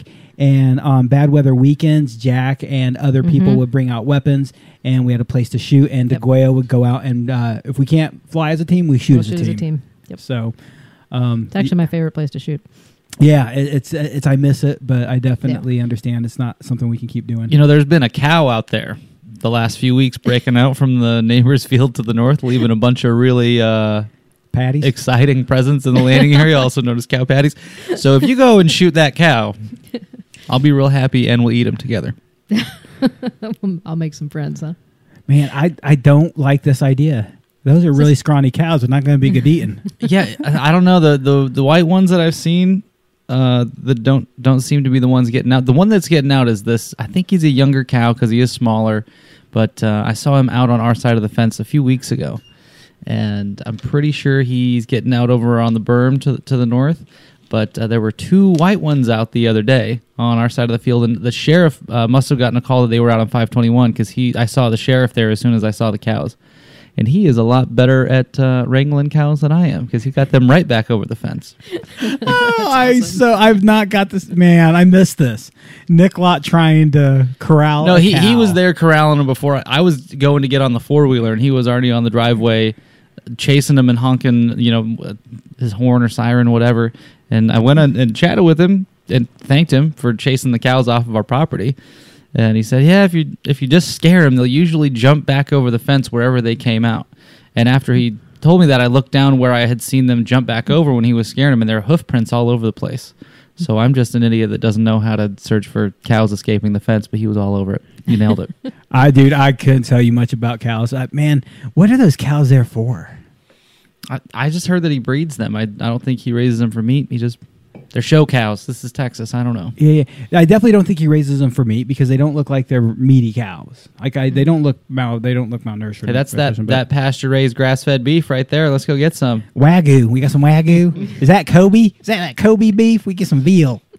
Yeah, I'm not sure, but I'm gonna eat that Wrong cow animal, if I see him on our side of the property and I have the means to. Let's name him Kobe. Kobe. All That's right. his name. That's a cow's name is Kobe. Perfect. It's gonna make a in bad taste helicopter joke, but it's too soon. Hashtag too soon. Yeah. It's like the helicopter jokes from the convention. Do you remember? Oh no. Maybe 02 convention. The Bell 412 was taking off, and Oh, I wasn't there, but yeah. I know what you're yeah. talking about. It's Nick. Have you heard? So the Bell 412 is a helicopter. Rod Tenney is the guy who owns and flies a helicopter, and it is the e-ticket ride. It is like fuck skydiving, fuck an airplane ride. There is nothing more fun than taking a ride Super fun. with Rod Tenney. He takes off, buzzes the corn so bad that he lands with corn all up in the skids of his helicopter, pitches up, turns, dives down, and surfs the top of the grass again, or the He does corn again. aerobatics in a 412. Pretty Yeah, much. just- It's super fun. But For anyone man, that's just listening, 412 looks like a kind of a news helicopter. I call it a Huey. It's a gunship from Vietnam. We actually flew one up in Canada for a hiking trip that I did at one point. So you put like 8 or 10 people in it. It's a pretty good size. Yeah, a news helicopter is a good description of it. It's but you could picture kind of a Vietnam version of a helicopter with door gunners on either side, spread open, and you might see that version as well. It's just how I quickly picture it. Sure. G.I. Joe hanging out the door. Spent 200 jump out of that helicopter. Did you? Yeah. Yeah. I was at Quincy, the one year I went. Nick, he would take off and buzz the corn right away, and so there was a outline "Do not be here" area, like you can't be here, and a skydiver wanted to video his takeoff. So Rod picks up, tilts his rotors forward, starts moving forward. Skydiver pops up to video it and gets chopped up. I might try and it's just the most easy way to say the story. Yeah. Yep, That is awful. dude. It's, Man, I did not think that's how that story was going to end. That's sad. No, man, the convention it was a brutal place sometimes. It was brutal sometimes because of the nakedness. Last one was interesting. The last one you were at, or you went Sorry, once? I'm thinking PIA. PIA. Crossing that up in my head. You think about I miss nakedness. taste Oh, you're talking about the suicide. Yeah, man, that was rough. That was Terrible. that was nuts, man. I'm so glad I missed that. I did not. Yeah, I rarely stay up late for PIA. Go out to dinner with a group. When our dinner's done, we all come back and we go to our rooms and do our thing. We meet together for maybe breakfast the next morning or something. Sure. That night, I was staying up just a little bit later than normal. Hung out just a little bit later with a couple of the buddies, and it's like, guys, I got to get to bed. I don't like the late scene. I'm going to sleep, and I'm glad I did. Yeah. Because oh my god, that's creepy. Yep. Creepy. Moving on. Yeah, moving on. Why'd you have to bring that up, man? Sorry. I crossed conventions in my head, and convention was supposed Yeah, man. The PIA symposium is. Nick and I were talking about this a little bit ago. What's the dates again, Nick? August something. Yeah. August 30th. End of August, beginning of September, 30th through the 3rd. Yeah. You. So Spaceland's actually gone to that some. Yep. A little bit side disclosure, just so people know when we say this. You're director of marketing for Spaceland. Is that the right title? Is that what your That business? is the title, although it doesn't really encompass. I don't what think it do does. I don't think it anymore, does. But yeah. A lot of background, a lot of infrastructure, a lot of behind the scenes administrative management, beautification. Yeah. Anyways, Spaceland has gone to the symposium a bit lately. Yep.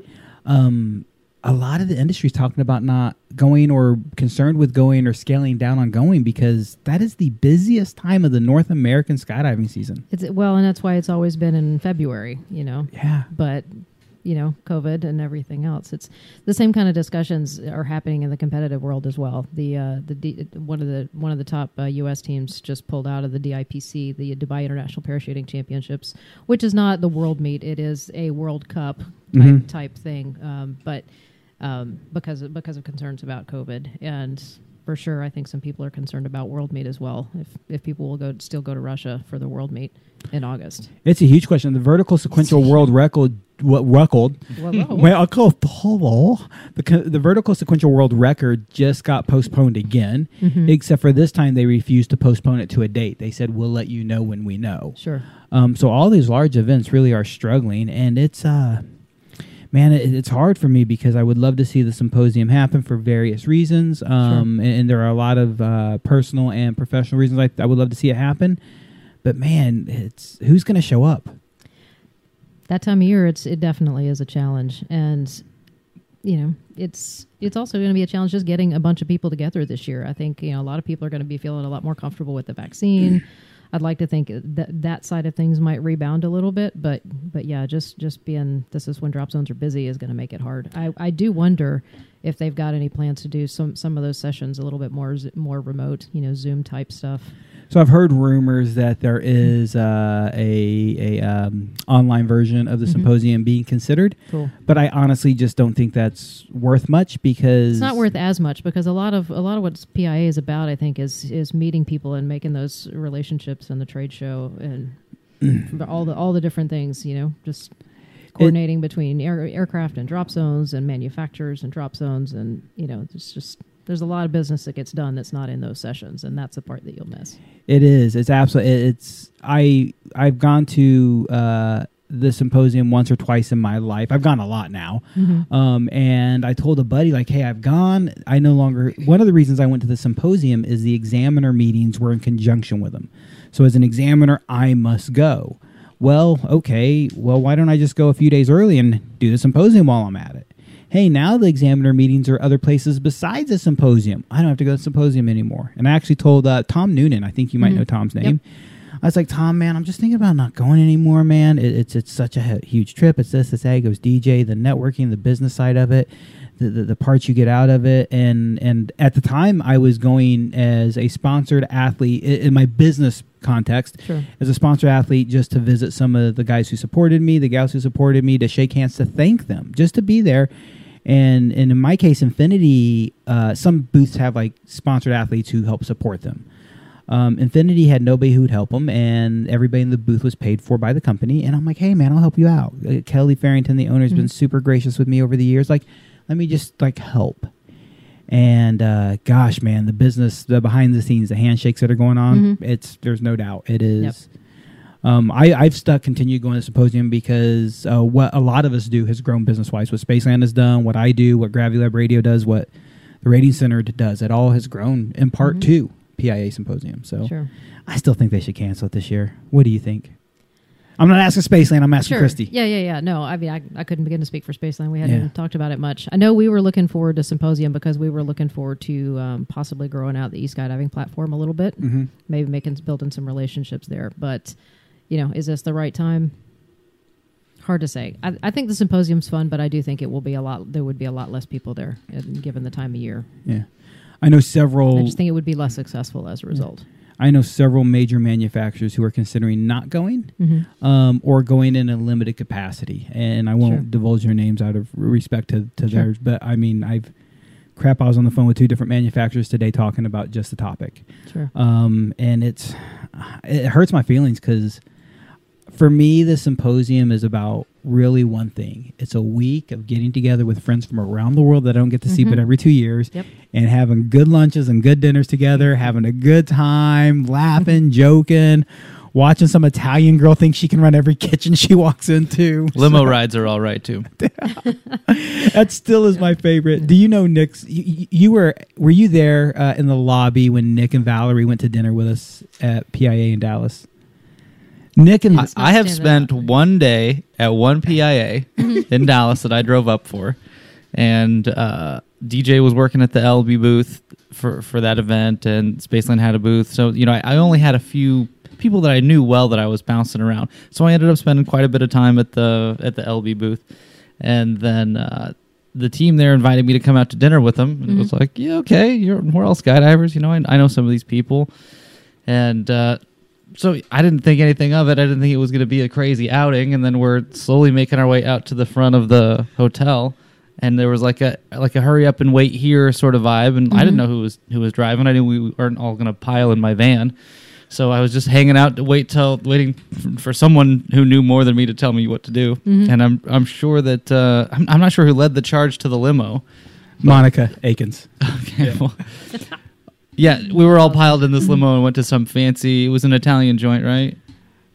I'm not sure where we went. Yes, we went to an Italian joint. Yes, we did. I remember which dinner you did. The only reason I thought that is because I remember Roberta going back into the kitchen like she owned the place and just talking, like didn't wait for a waiter, just walked back into the kitchen and started ordering food and wine. But that's not because it was an Italian kitchen. That would fly anywhere, dude.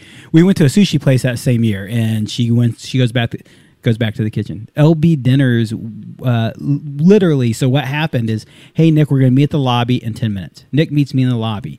Hey Nick, we're waiting here. A car's gonna show up. We'll get in the car. I'll let you know when. That's what I tell him. Here's what I know. Monica Akins and one or two of the other girls are getting a hold of a bunch of Ubers, and they'll make sure our Ubers are out here. We'll hop in a couple Uber vans and go to dinner. And Mom comes out and says, hey, you guys go over there. By the way, this is Valerie and I's anniversary. Same day as our anniversary. Nice. So we had some VIPs for LB. We had some high-end customers of ours. So Jacob's like, you make sure they're in the limo with you guys. Take Nick and Valerie. Y'all have a good time. Have at it. Cool. So I think Jeffro joined us in the limo. Laura Wagner, I think, was in there. Yeah. I think Roberta was in there. Yeah, Roberta was there. Yeah. It was pretty surreal. It was a good time. Bunch of Scott having icons crammed in this limo, and somehow I'm there. Man, we get to dinner wherever we go, and when we get there, Roberta, in that case, I was not in the kitchen, but I will bet fucking $100 this is how this goes. She walks in the kitchen, goes, who here is Italian? I need to speak to the Italian. Who is Italian? I need the Italian. We went to another Italian restaurant, that same PIA, and I witnessed the whole thing. That's exactly how she would approach an Italian restaurant. We went to a sushi joint. We all walk in. We all sit down. We order our drinks. Next thing we know, our food shows up. Roberta orders our appetizers, our salads, our food, everything. But if there's 3 of us, she orders 3 appetizers, 3 entrees, 3 of everything, and she orders that many times around the table. Mm-hmm. So you, said and done, end up having more food than you want and everything that you want. Mm-hmm. I don't know what the word skull even means. Skull. Yeah, but they yell that and they get drunk, and it was great. Oh, man.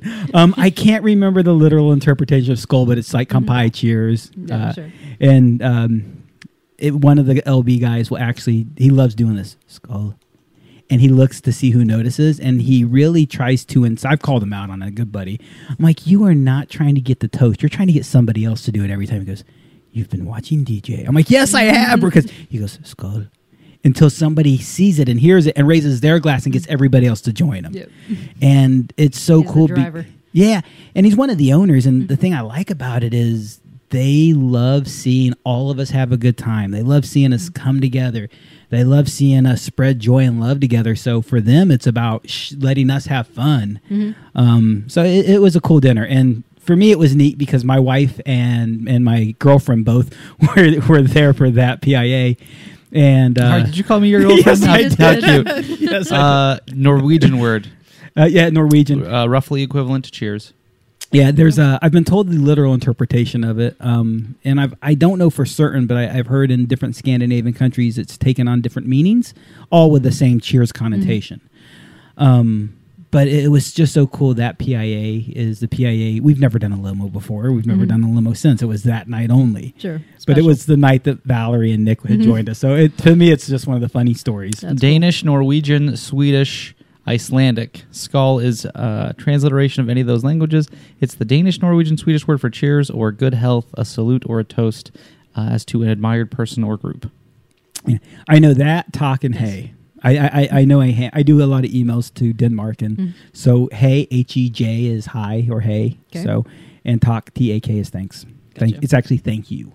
So that is all my Danish. Skull, talk, and hey. More than I got. It's, man, I got it covered. Thankfully, people in Denmark speak English pretty good. Good. So we'd be screwed. Yeah. Convention we got to the symposium. We were skydiving, 4-way team, first 4-way team, DeGuayo, end of the empire. God damn, it sucks. Now, we're going to go backwards just a little bit because DeGuayo is what sidetracked us through this whole thing. Way to go, Jack. Man, I do miss... I wouldn't rule him out yet. I hadn't heard him say he's done yet. Yeah. So you never know. Man, it's... When I first moved here, you know Hoop. Oh, yeah. Hoop exaggerates anything and everything. Good friend. Love the guy to death. Super good buddy. But he can exaggerate the truth. Fair statement? Yeah, she's shaking her head. Yes, Hoop. Just letting you know. We all agree. There's an astronaut who skydives here. Like, whatever, dude. I didn't say whatever, but my brother like, yeah, there's an astronaut. Because we're at NASA. We're in Houston. There's plenty of NASA people here. And he told me 3 or 4 times there's an astronaut here. And over the years, I interpreted it as there's somebody who's trained to be an astronaut who skydives here. But there's no fucking astronaut here, man. Fuck you. I never told him that. I just let it be. And Val was on DeGuayo shooting video. And as you very well know, the last dinner of the year is at Jack's house. Yep. And at DeGuayo, man, it's intimidating. You show up as the one new person, and you know this as well, to a dinner, because DeGuayo dinner's the whole team every time. Yep.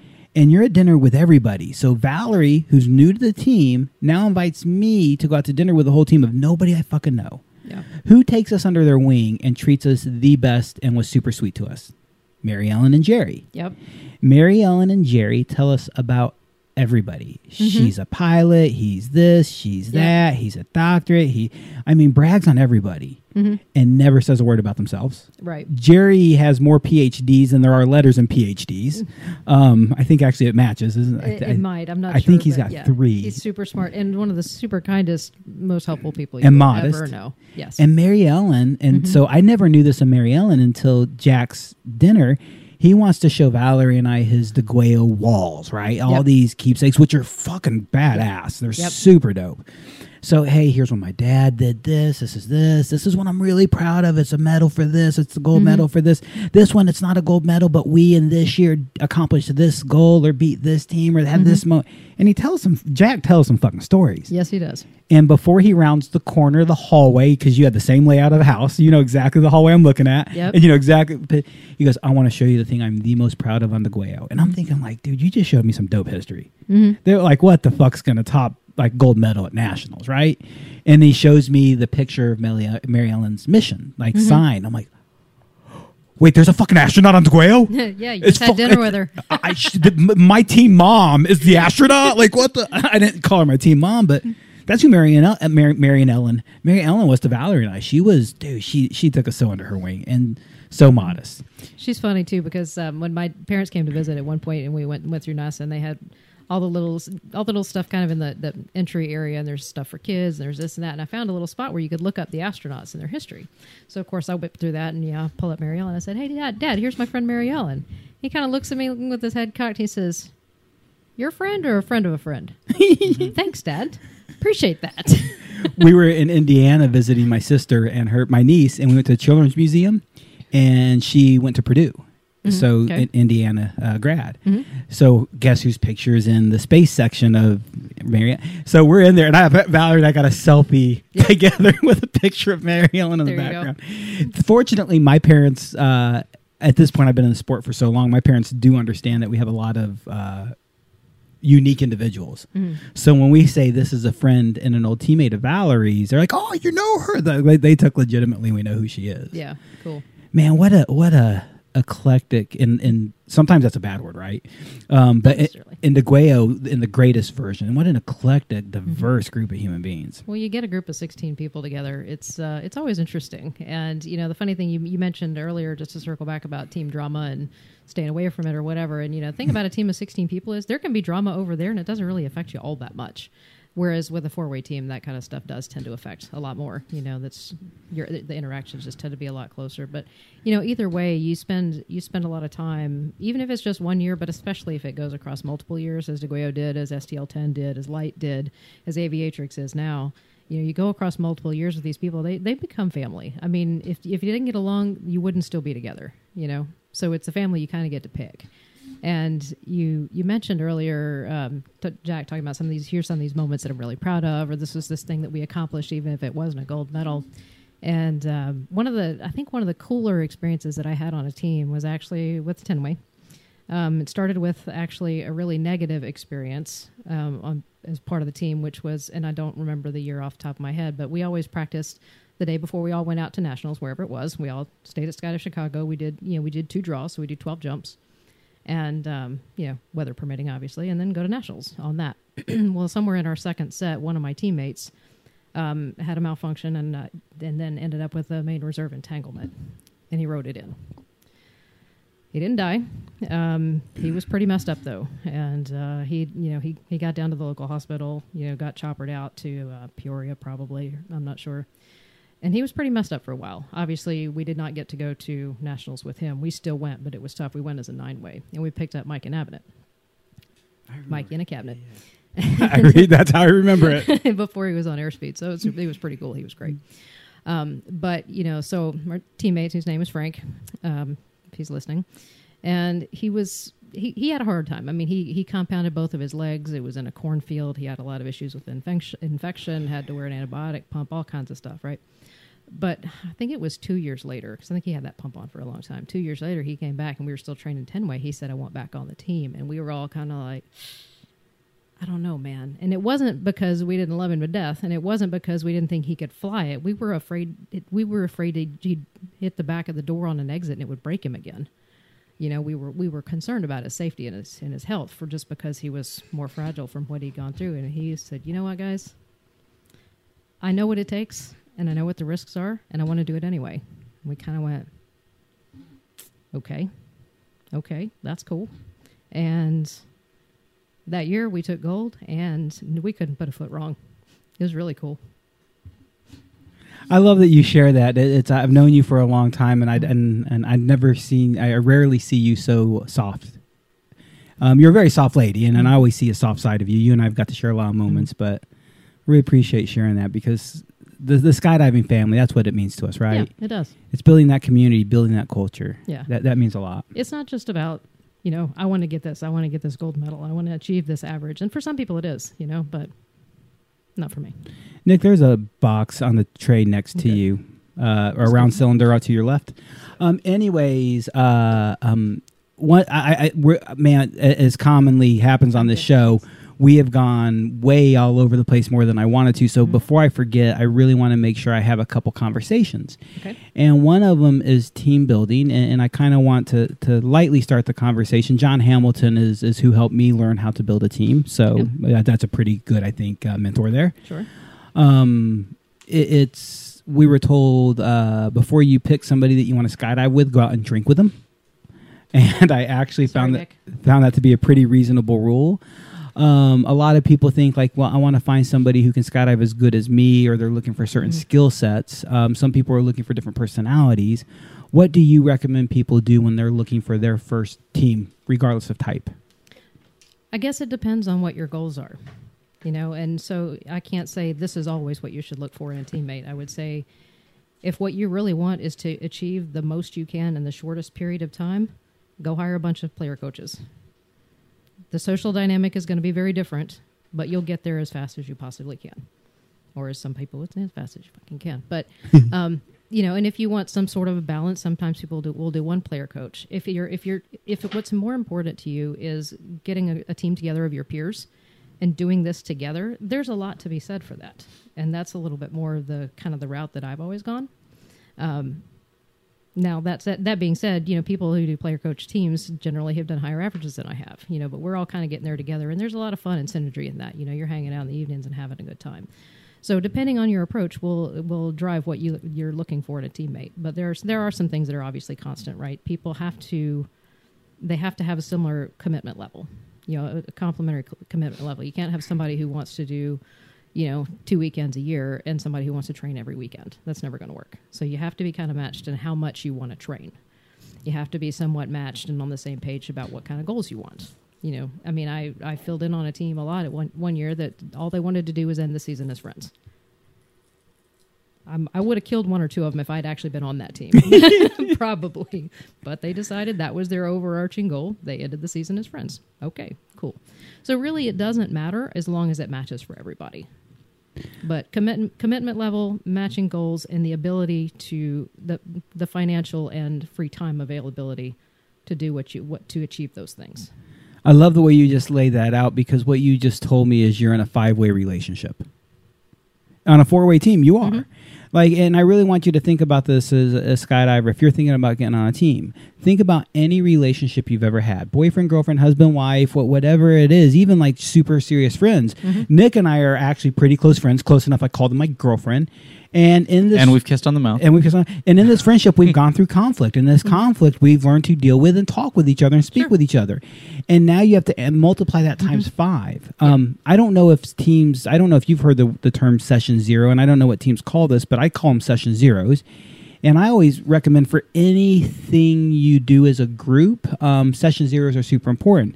So in the skydiving term, hey, we want to do a 3-way free fly team. Then let's get together as a 3-way free fly team, session 0. It doesn't count. It's 0. It's not our first session. Session 0. Hey, how many jumps do you want to make this year? How many jumps do you want to make this year? And you know the rest of that story. Sure.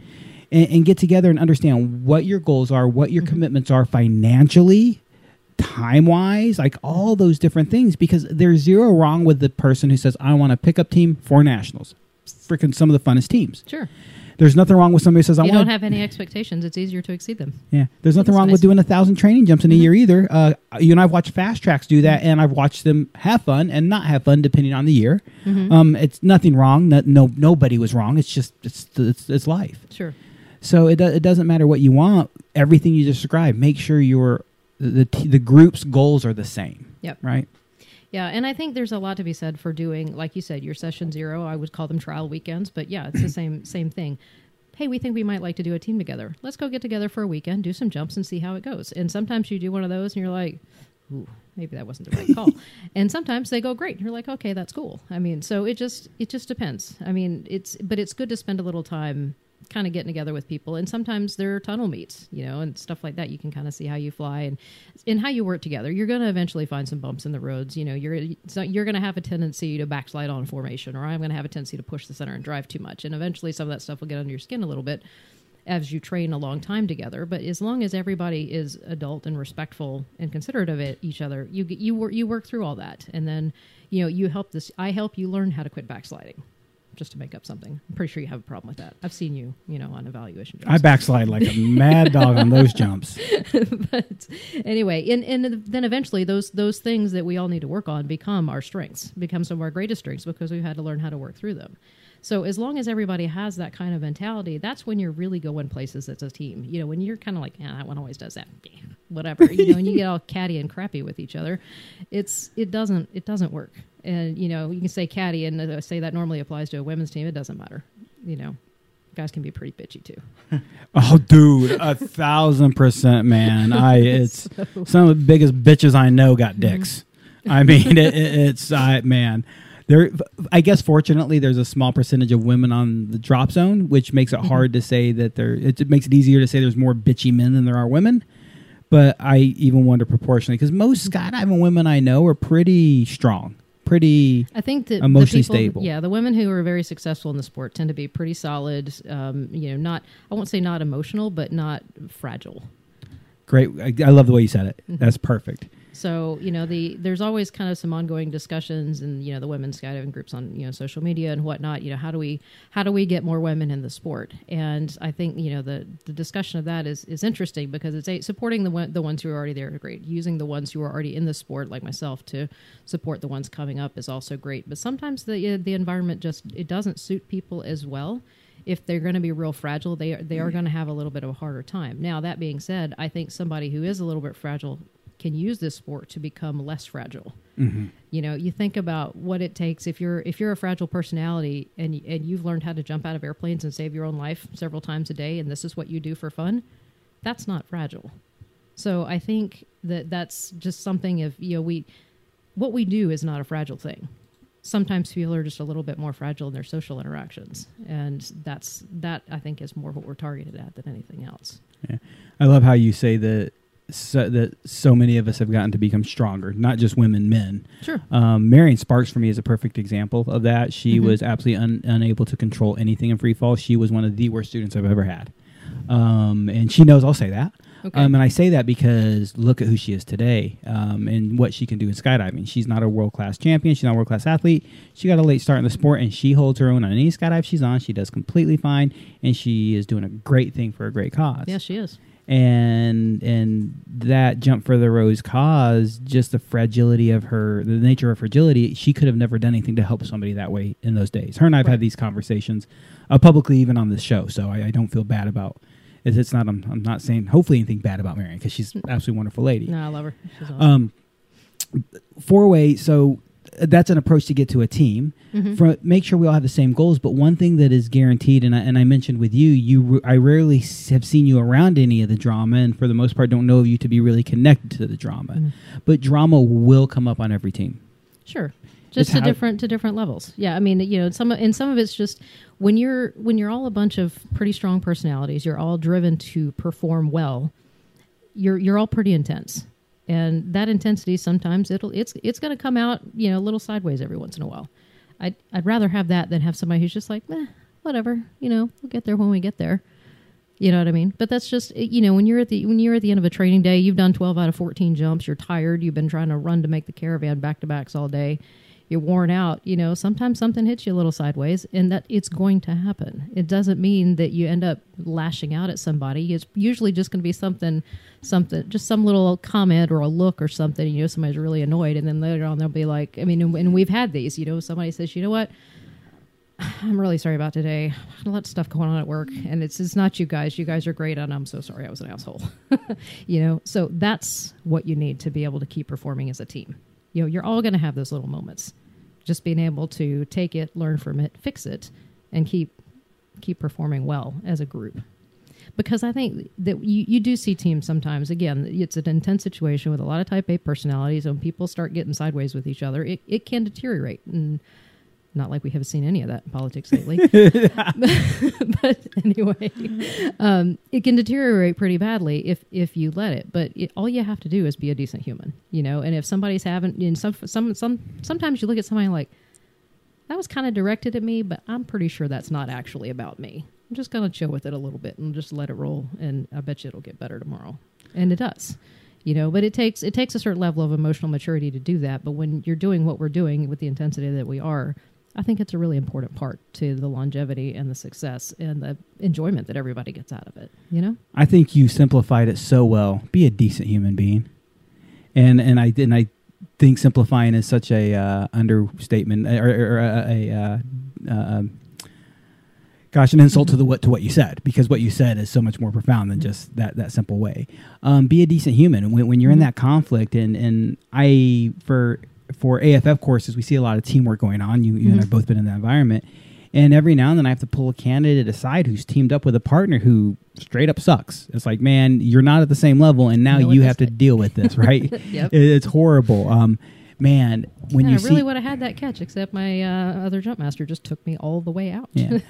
When you see that problem with your teammate, instead of saying what's wrong with your teammate, say, what could I do to help them? And I think the point that a lot of people miss when somebody's screwing up is they're thinking about how that person screwing up is affecting their skydive. Like, why do they have to keep doing that? They're doing their best. I think that's the important thing to remember. If we're on a team and we're going for a certain performance, we're all doing our best to get there. We just may not be on the same page yet with how to get there, or maybe we have a bad day, or maybe this is a skill we need to work on. And it'll be like, hey, I know we're having a little trouble with this. Why don't you and I go do some drills after this is done, and let's see if we can kind of figure that out. Whatever it is. But just remember that we're all trying to do our best. And so when you're having a hard time with something and somebody kind of attacks you for it, like, come on, why can't you do this right? I know, it's frustrating for me. It doesn't help. Yeah, exactly. Right? It doesn't help you get better. So what you got to think about is, where's that team going, and what's going to help us get to that? What's going to help us break through this? Not just lashing out at somebody because you're annoyed and you just need to blow off some steam. If you're in that position, I would bet money the person you're frustrated with probably has more negative emotions concerning the problem than you do. Yep. They're probably more frustrated, not only with themselves, but with the fact that they're disappointing you without you even saying a word. Yeah. Like if you're that frustrated with a teammate, the best thing you could probably do is support them, show them some love and help them, because reality is now you're the good guy guy and they are the only one feeling bad, Mm-hmm. and they probably won't feel bad at the end of the day, and you'll both smile and have a good beer together. Yeah. I mean, it's really help them out. It's going to get you a lot Yeah. further. For sure. And, and you have this when you go from team to team as well, because different teams do things differently. You have different strengths. You play to those strengths, and so you have different things that you work on. You may turn a different block a different way than your previous team, and you may have to learn that. It's not that you stink at it. It's just that you gotta learn it. You got to figure out how to make your techniques compatible, especially as you get on teams that have trained a while in different style. Different coaches have different styles that they'll. So you run into some of that. So yeah, again, just being a good teammate. And I've had some of the best ones.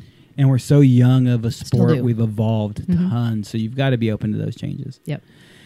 There's some decent advice to getting to those teams, but at some point, somebody wants to get to the next level team. Mm-hmm. You have gotten to those next level teams. Currently, your team name is Aviatrix. Yep. Please spell that. Aviatrix. Why 2 X's at the end? Because there's multiples. Because there's multiples. Female pilots. Female pilots. It's an all-women's team, right? Yep. And that's the chromosome thing, isn't it? X, Y, Z. You can do that too. Yeah. Okay. Yeah. Cool. Just making sure. There's an actual European team called Aviatrix, who I think is all female as well. I think it's Free fly mostly team. Tunnel, maybe. Free fly. It may have been used. The name may have been used a couple times. Yeah, I think the name's been used a few times actually, a few times. But there's current, and they might not even. I might be wrong. They might not be women, but there is currently a free fly team Aviatrix out of Europe. I can't remember the country anymore. Gotcha. Aviatrix. How did this team come to be? How did you girls get together? So it actually kind of started with Jill Stevenson, who's a current tail on the team, and Aaron Lewis, who has recently moved to Hong Kong, and approached me, and they wanted to do a team, and I said, sure, why not? It'll be fun. And we were kind of looking for a fourth at the time, and then at some point, Aaron kind of stepped out of that. We had pulled Rhonda in because Rhonda and I flew together in Dubai in 2014. Rhonda's my locker mate, Yes, right? yes. Laka. Laka. Where's it coming from? So in 2014 at the DIPC, and that's actually kind of a fun story too, because 2014 was an interesting year for me for a number of reasons. But there was no women's team. What? Oh, I'm stretching my neck. Okay, it's like, what are you talking about? No. But so we had competed at nationals that year on separate teams, and then got the call after nationals. Hey, we're trying to pull together a women's 4-way team to go to the Dubai International Parachuting Championships, which was right around Thanksgiving. And the Golden Knights female team, I believe, was the female champions that year, but they couldn't go for whatever reason. And so because there was no other all-female team in open, they started cherry-picking female competitors out of the open division that were on different teams. And they said, hey, we're trying to get together this team. Are you guys in? And it's like, wait, it's in what? Like 3 weeks? Holy crap. We've never even jumped together? Okay, we'll see how this goes, So, of course, there were rounds of emails and phone calls and, trying to figure out who could do it and who couldn't and where we're going to get to train at all. And we ended up with a weekend in Dallas before Spaceland purchased Dallas. The weather was complete garbage, so we got 0 practice jumps. We got some tunnel. But so we showed up. The 4 of us showed. It was me and Rhonda Wilcox, my current inside setter on Aviatrix, Amanda Lampton, and Christina Peterson. And Rhonda's husband, Chad, was on video. We had done 0 practice jumps together. None of us had ever jumped together. And so we showed up in Dubai going, roll the dice, We got 2 practice jumps and went into the competition. And it went really, really, really well. And we thought it would after the tunnel. But we ended up with silver. And it was not bad. And it was a money meet, too, which didn't hurt. It's always nice to take a little money home. There's not much of that in skydiving. It's rare. It's rare. Somebody told me the other day, I think it was yesterday on a phone call, about how horrible of a living we get to make in skydiving until you make it big and then you get rich. And I'm like, I got a lot of friends who made it big, and I don't know any of them who are rich. I mean, I might be telling a little bit of a secret, but I don't think Skydive Spaceland is as awesome of a DZ because skydiving is so financially beneficial. I think it's because our boss has a lot of business prowess and other adventures as well. Yeah. I think this drops on his joke. And that's not a Roger Nelson joke. He's in the aircraft business, to be clear. But for anybody who thinks anything else is going on. No, awesome. Skydiving is not a get-rich-quick scheme. No, it is not. Airplanes are expensive. Oh, man, and skydivers are, and gear are, and insurance. I couldn't imagine what insurance for owning a drop zone's got to be like. Could you imagine paying that bill? No idea. I'm positive most drop zones are Not insured, if my not department. all, right? Yeah. Could you imagine what the insurance bill on skydiving is with what the average world looks at us to be? Yeah. And you ask your DZO why he's so worried about money. Man, be happy your DZO is running a drop zone, guys. It Yeah. is a hard business to run, big or small. These people, It it's a passion of, it's a labor of passion, not a labor of money. Yeah. You know, Nick as a manager, I think could attest, and he only runs a small portion of the DZ said and done. It's a passion, isn't it, Nick? It's got to be. I think that's the only way that anyone who wants to have any sort of longevity in, God, for sure, for me and my part in helping to keep things going there. If I didn't love that place so much, I wouldn't last very long. And I think that brings us right back to the team thing. It's got to be a passion. Absolutely. Yeah. So whatever your passion is, find out. Is the passion to get a gold medal? And then find 3 other people who are. Is the passion just to get better? And for me, I competed for a short time. I competed for 0 fucks about a team, for 0 fucks about a competition. I just knew if I wanted to become better at what I was trying to do, competing on a team together was an easy way to increase my skill set. Sure, and it is that for a couple of different reasons. One, there's a structure to measure by which you're getting better. Are you turning more points? Are you staying up on your wingsuit longer? Are you going further on your wingsuit? Are you whatever? Whatever it is you're going for, there's a structure. If you're competing, there's a structure that's pre-built in there for you. And if you're training for a team sport, you have a group of people that's getting together consistently and is going for the same thing. So you're not sorting fall rates out every day with a new group. You know, maybe you're getting a chance to train in the tunnel some. It is just a much quicker way to standardize both the progression and the environment in which you're training to get there. So we get close to the end here, and as we do, I want to make sure I don't miss one of the other things I want to talk about is Aviatrix is where you're at now, and you've made it to a high level, not just with Aviatrix, even prior to this. I am on a 4-way team. I am trying to compete, and I've had a few years under my belt, but I think it's time for me to take it to the next level. It's time for me to find a serious, committed team who is going for medals in whatever class they're in. Okay. What advice would you give those flyers? I would tell those flyers to get out, travel a little bit, go to some of the things like, and I know not everybody would want to do this year because pandemic, but the Paraclete Tunnel Meet, if you're looking to do Belly FS, 4-way and or 8-way, is a great place to meet a lot of people. Because there's usually it's packed and it's got people. It often has some international teams coming in as well because it's also a money meet. But there are a ton of people and they don't care how many teams you're on. You can do 3 4-way teams if you want to pull it off. You can do 2 8-way teams. I'm going to be doing that this year. 2 8-way teams probably. You're gonna lose your mind. It's busy, but it's fun. And so I've kind of been in that situation, kind of vetting out potential teammates. That stuff like that, you know. And I had one team that started out with, "Hey, we know who we all are. We all pretty good. We haven't really trained together, but let's just go ahead and see if the schedules match. If the schedules don't match, there's no point in even trying, you know." So it's a kind of a different way of doing things. It's funny, but you meet a lot of people. The other thing that you'll do is you'll meet a lot of the coaches, a lot of the higher level coaches. You know, your Dan BC's out in California, your Kirk's over on the East Coast, your Airspeed, you know, in the Arizona and central areas. And what they will do is they will help you network. They say, okay, I see that person. That person's a really good point flyer, wants a good 4-way team. I know some people who are working to put something together over here. You got to be willing to travel a little bit and network and build those relationships. And you'll meet a lot of people. But a lot of times those coaches will kind of help put those teams together just by saying, hey, why don't you go talk to so and so? Or a team will go to that coach that they know and say, hey, we're looking to change out this slot, or hey, we're looking to go to the next level. Who do you think would be a good fit? Well, I'm not going to talk about that one because they're already committed over here, but this one may work well for you. It helps. It's not always what you can do. You can't always find what you want locally. If you're going to a higher level, sometimes somebody's got to travel. Our team's a good example of that. We got one from every time zone. But yeah, I was going to say, but there's only 4 time zones in the U.S. Which ones? But we're all in America, right? America, United States. I'm so smart. I actually, because I work internationally with one of my jobs, I've had to start learning to say U.S. Because as Americans, we say America. Sure.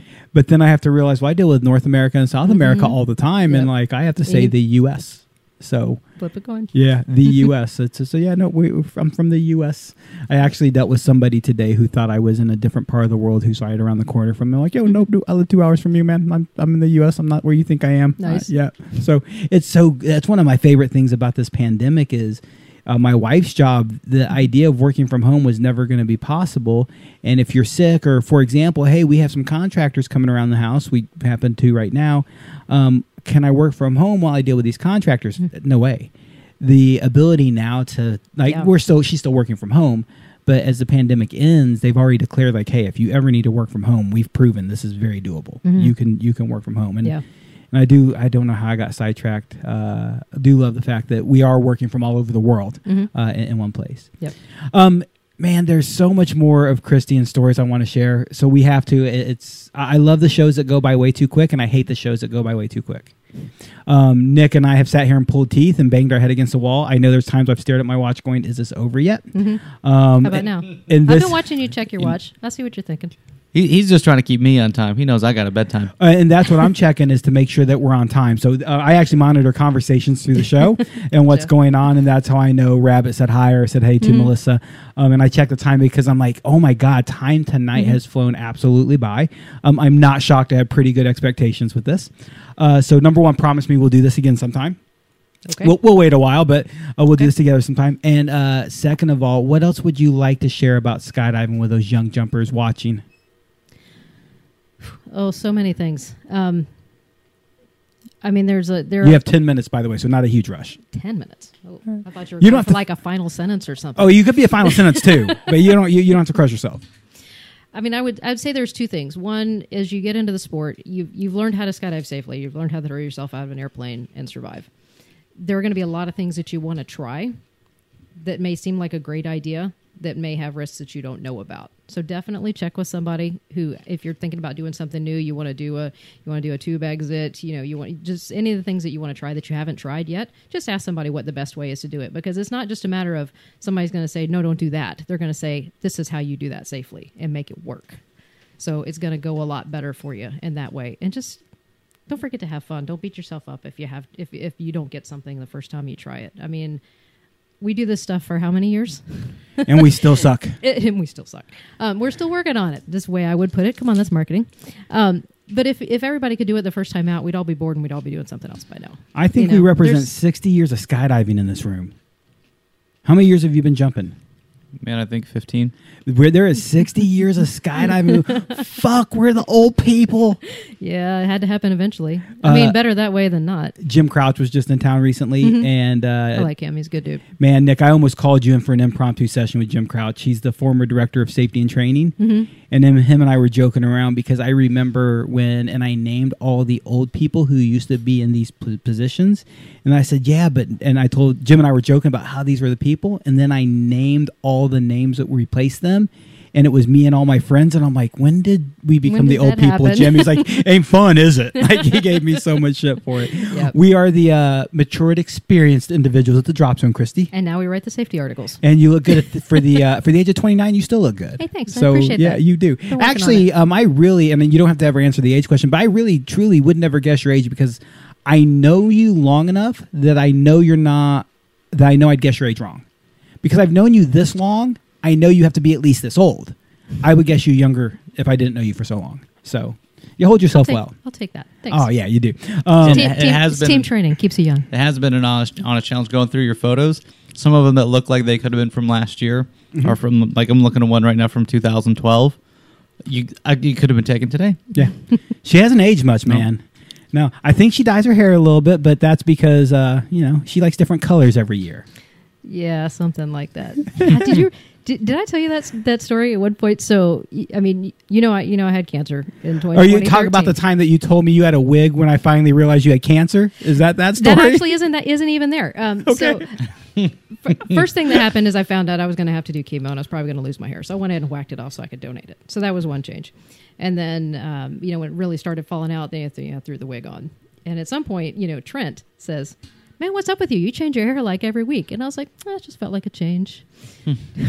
She Smart ass. during the whole thing. Like, if you don't know, I'm not telling you. At I some wanted to point, see how long this will ride. she had this nice blonde wig on, and this has been going on for quite a long time now. Yep. And I was like, man, I really like what you've done with your hair lately. And she goes, you really don't know, do you?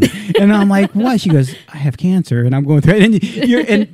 And you're a very blunt woman in general, but we have a history and a friendship where you just don't mind speaking your mind to me, mainly because I think you loved seeing the look of dumbfound. I was like, what? It was pretty. It was pretty. Yeah, because man, caught me off guard. You know, I don't. How would I miss that? We work hand in hand in a lot of cases. Hey, if it makes you feel any better, the plastic surgeon said I had probably one of the best wigs he'd ever seen.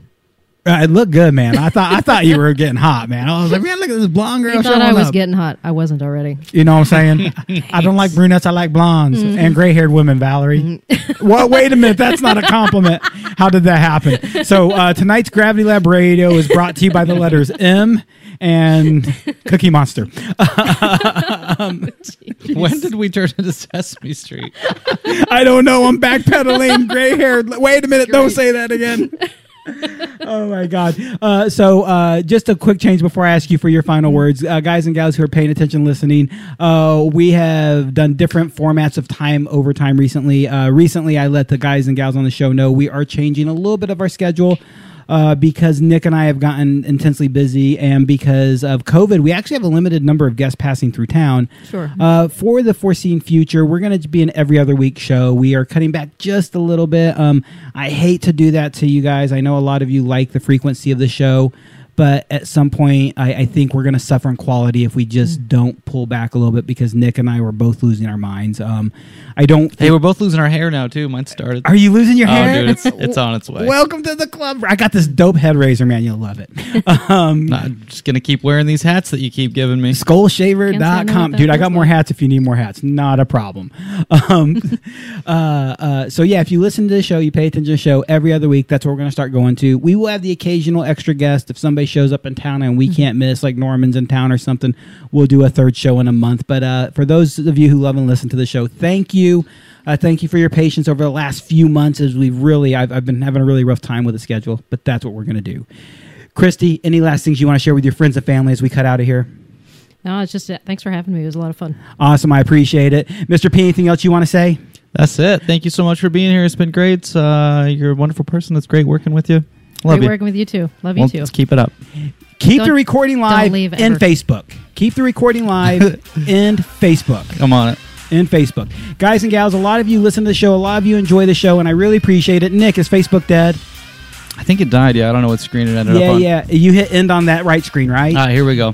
Yeah. Nope. I see it. It's back. It's alive. Is it end? It's done. Keep ending the show. It's still on. No, I want Facebook is ended. Oh, okay. Bye, Facebook. In Facebook. In Okay, Facebook here for we real. go. In It's Facebook over. for real. Absolutely. Okay, bye. Absolutely for real. Because last show we did this, and somebody heard us on Facebook Live, and I got the message right away. I'm going to do it fucking again. If you are one of those guys who listens to the last second of the show, congratulations. Email me, I love Christy, and I will send you an Aries 2. I love Christy. You get a free Aries 2 from LB Altimeters. Blue Skies, we are out.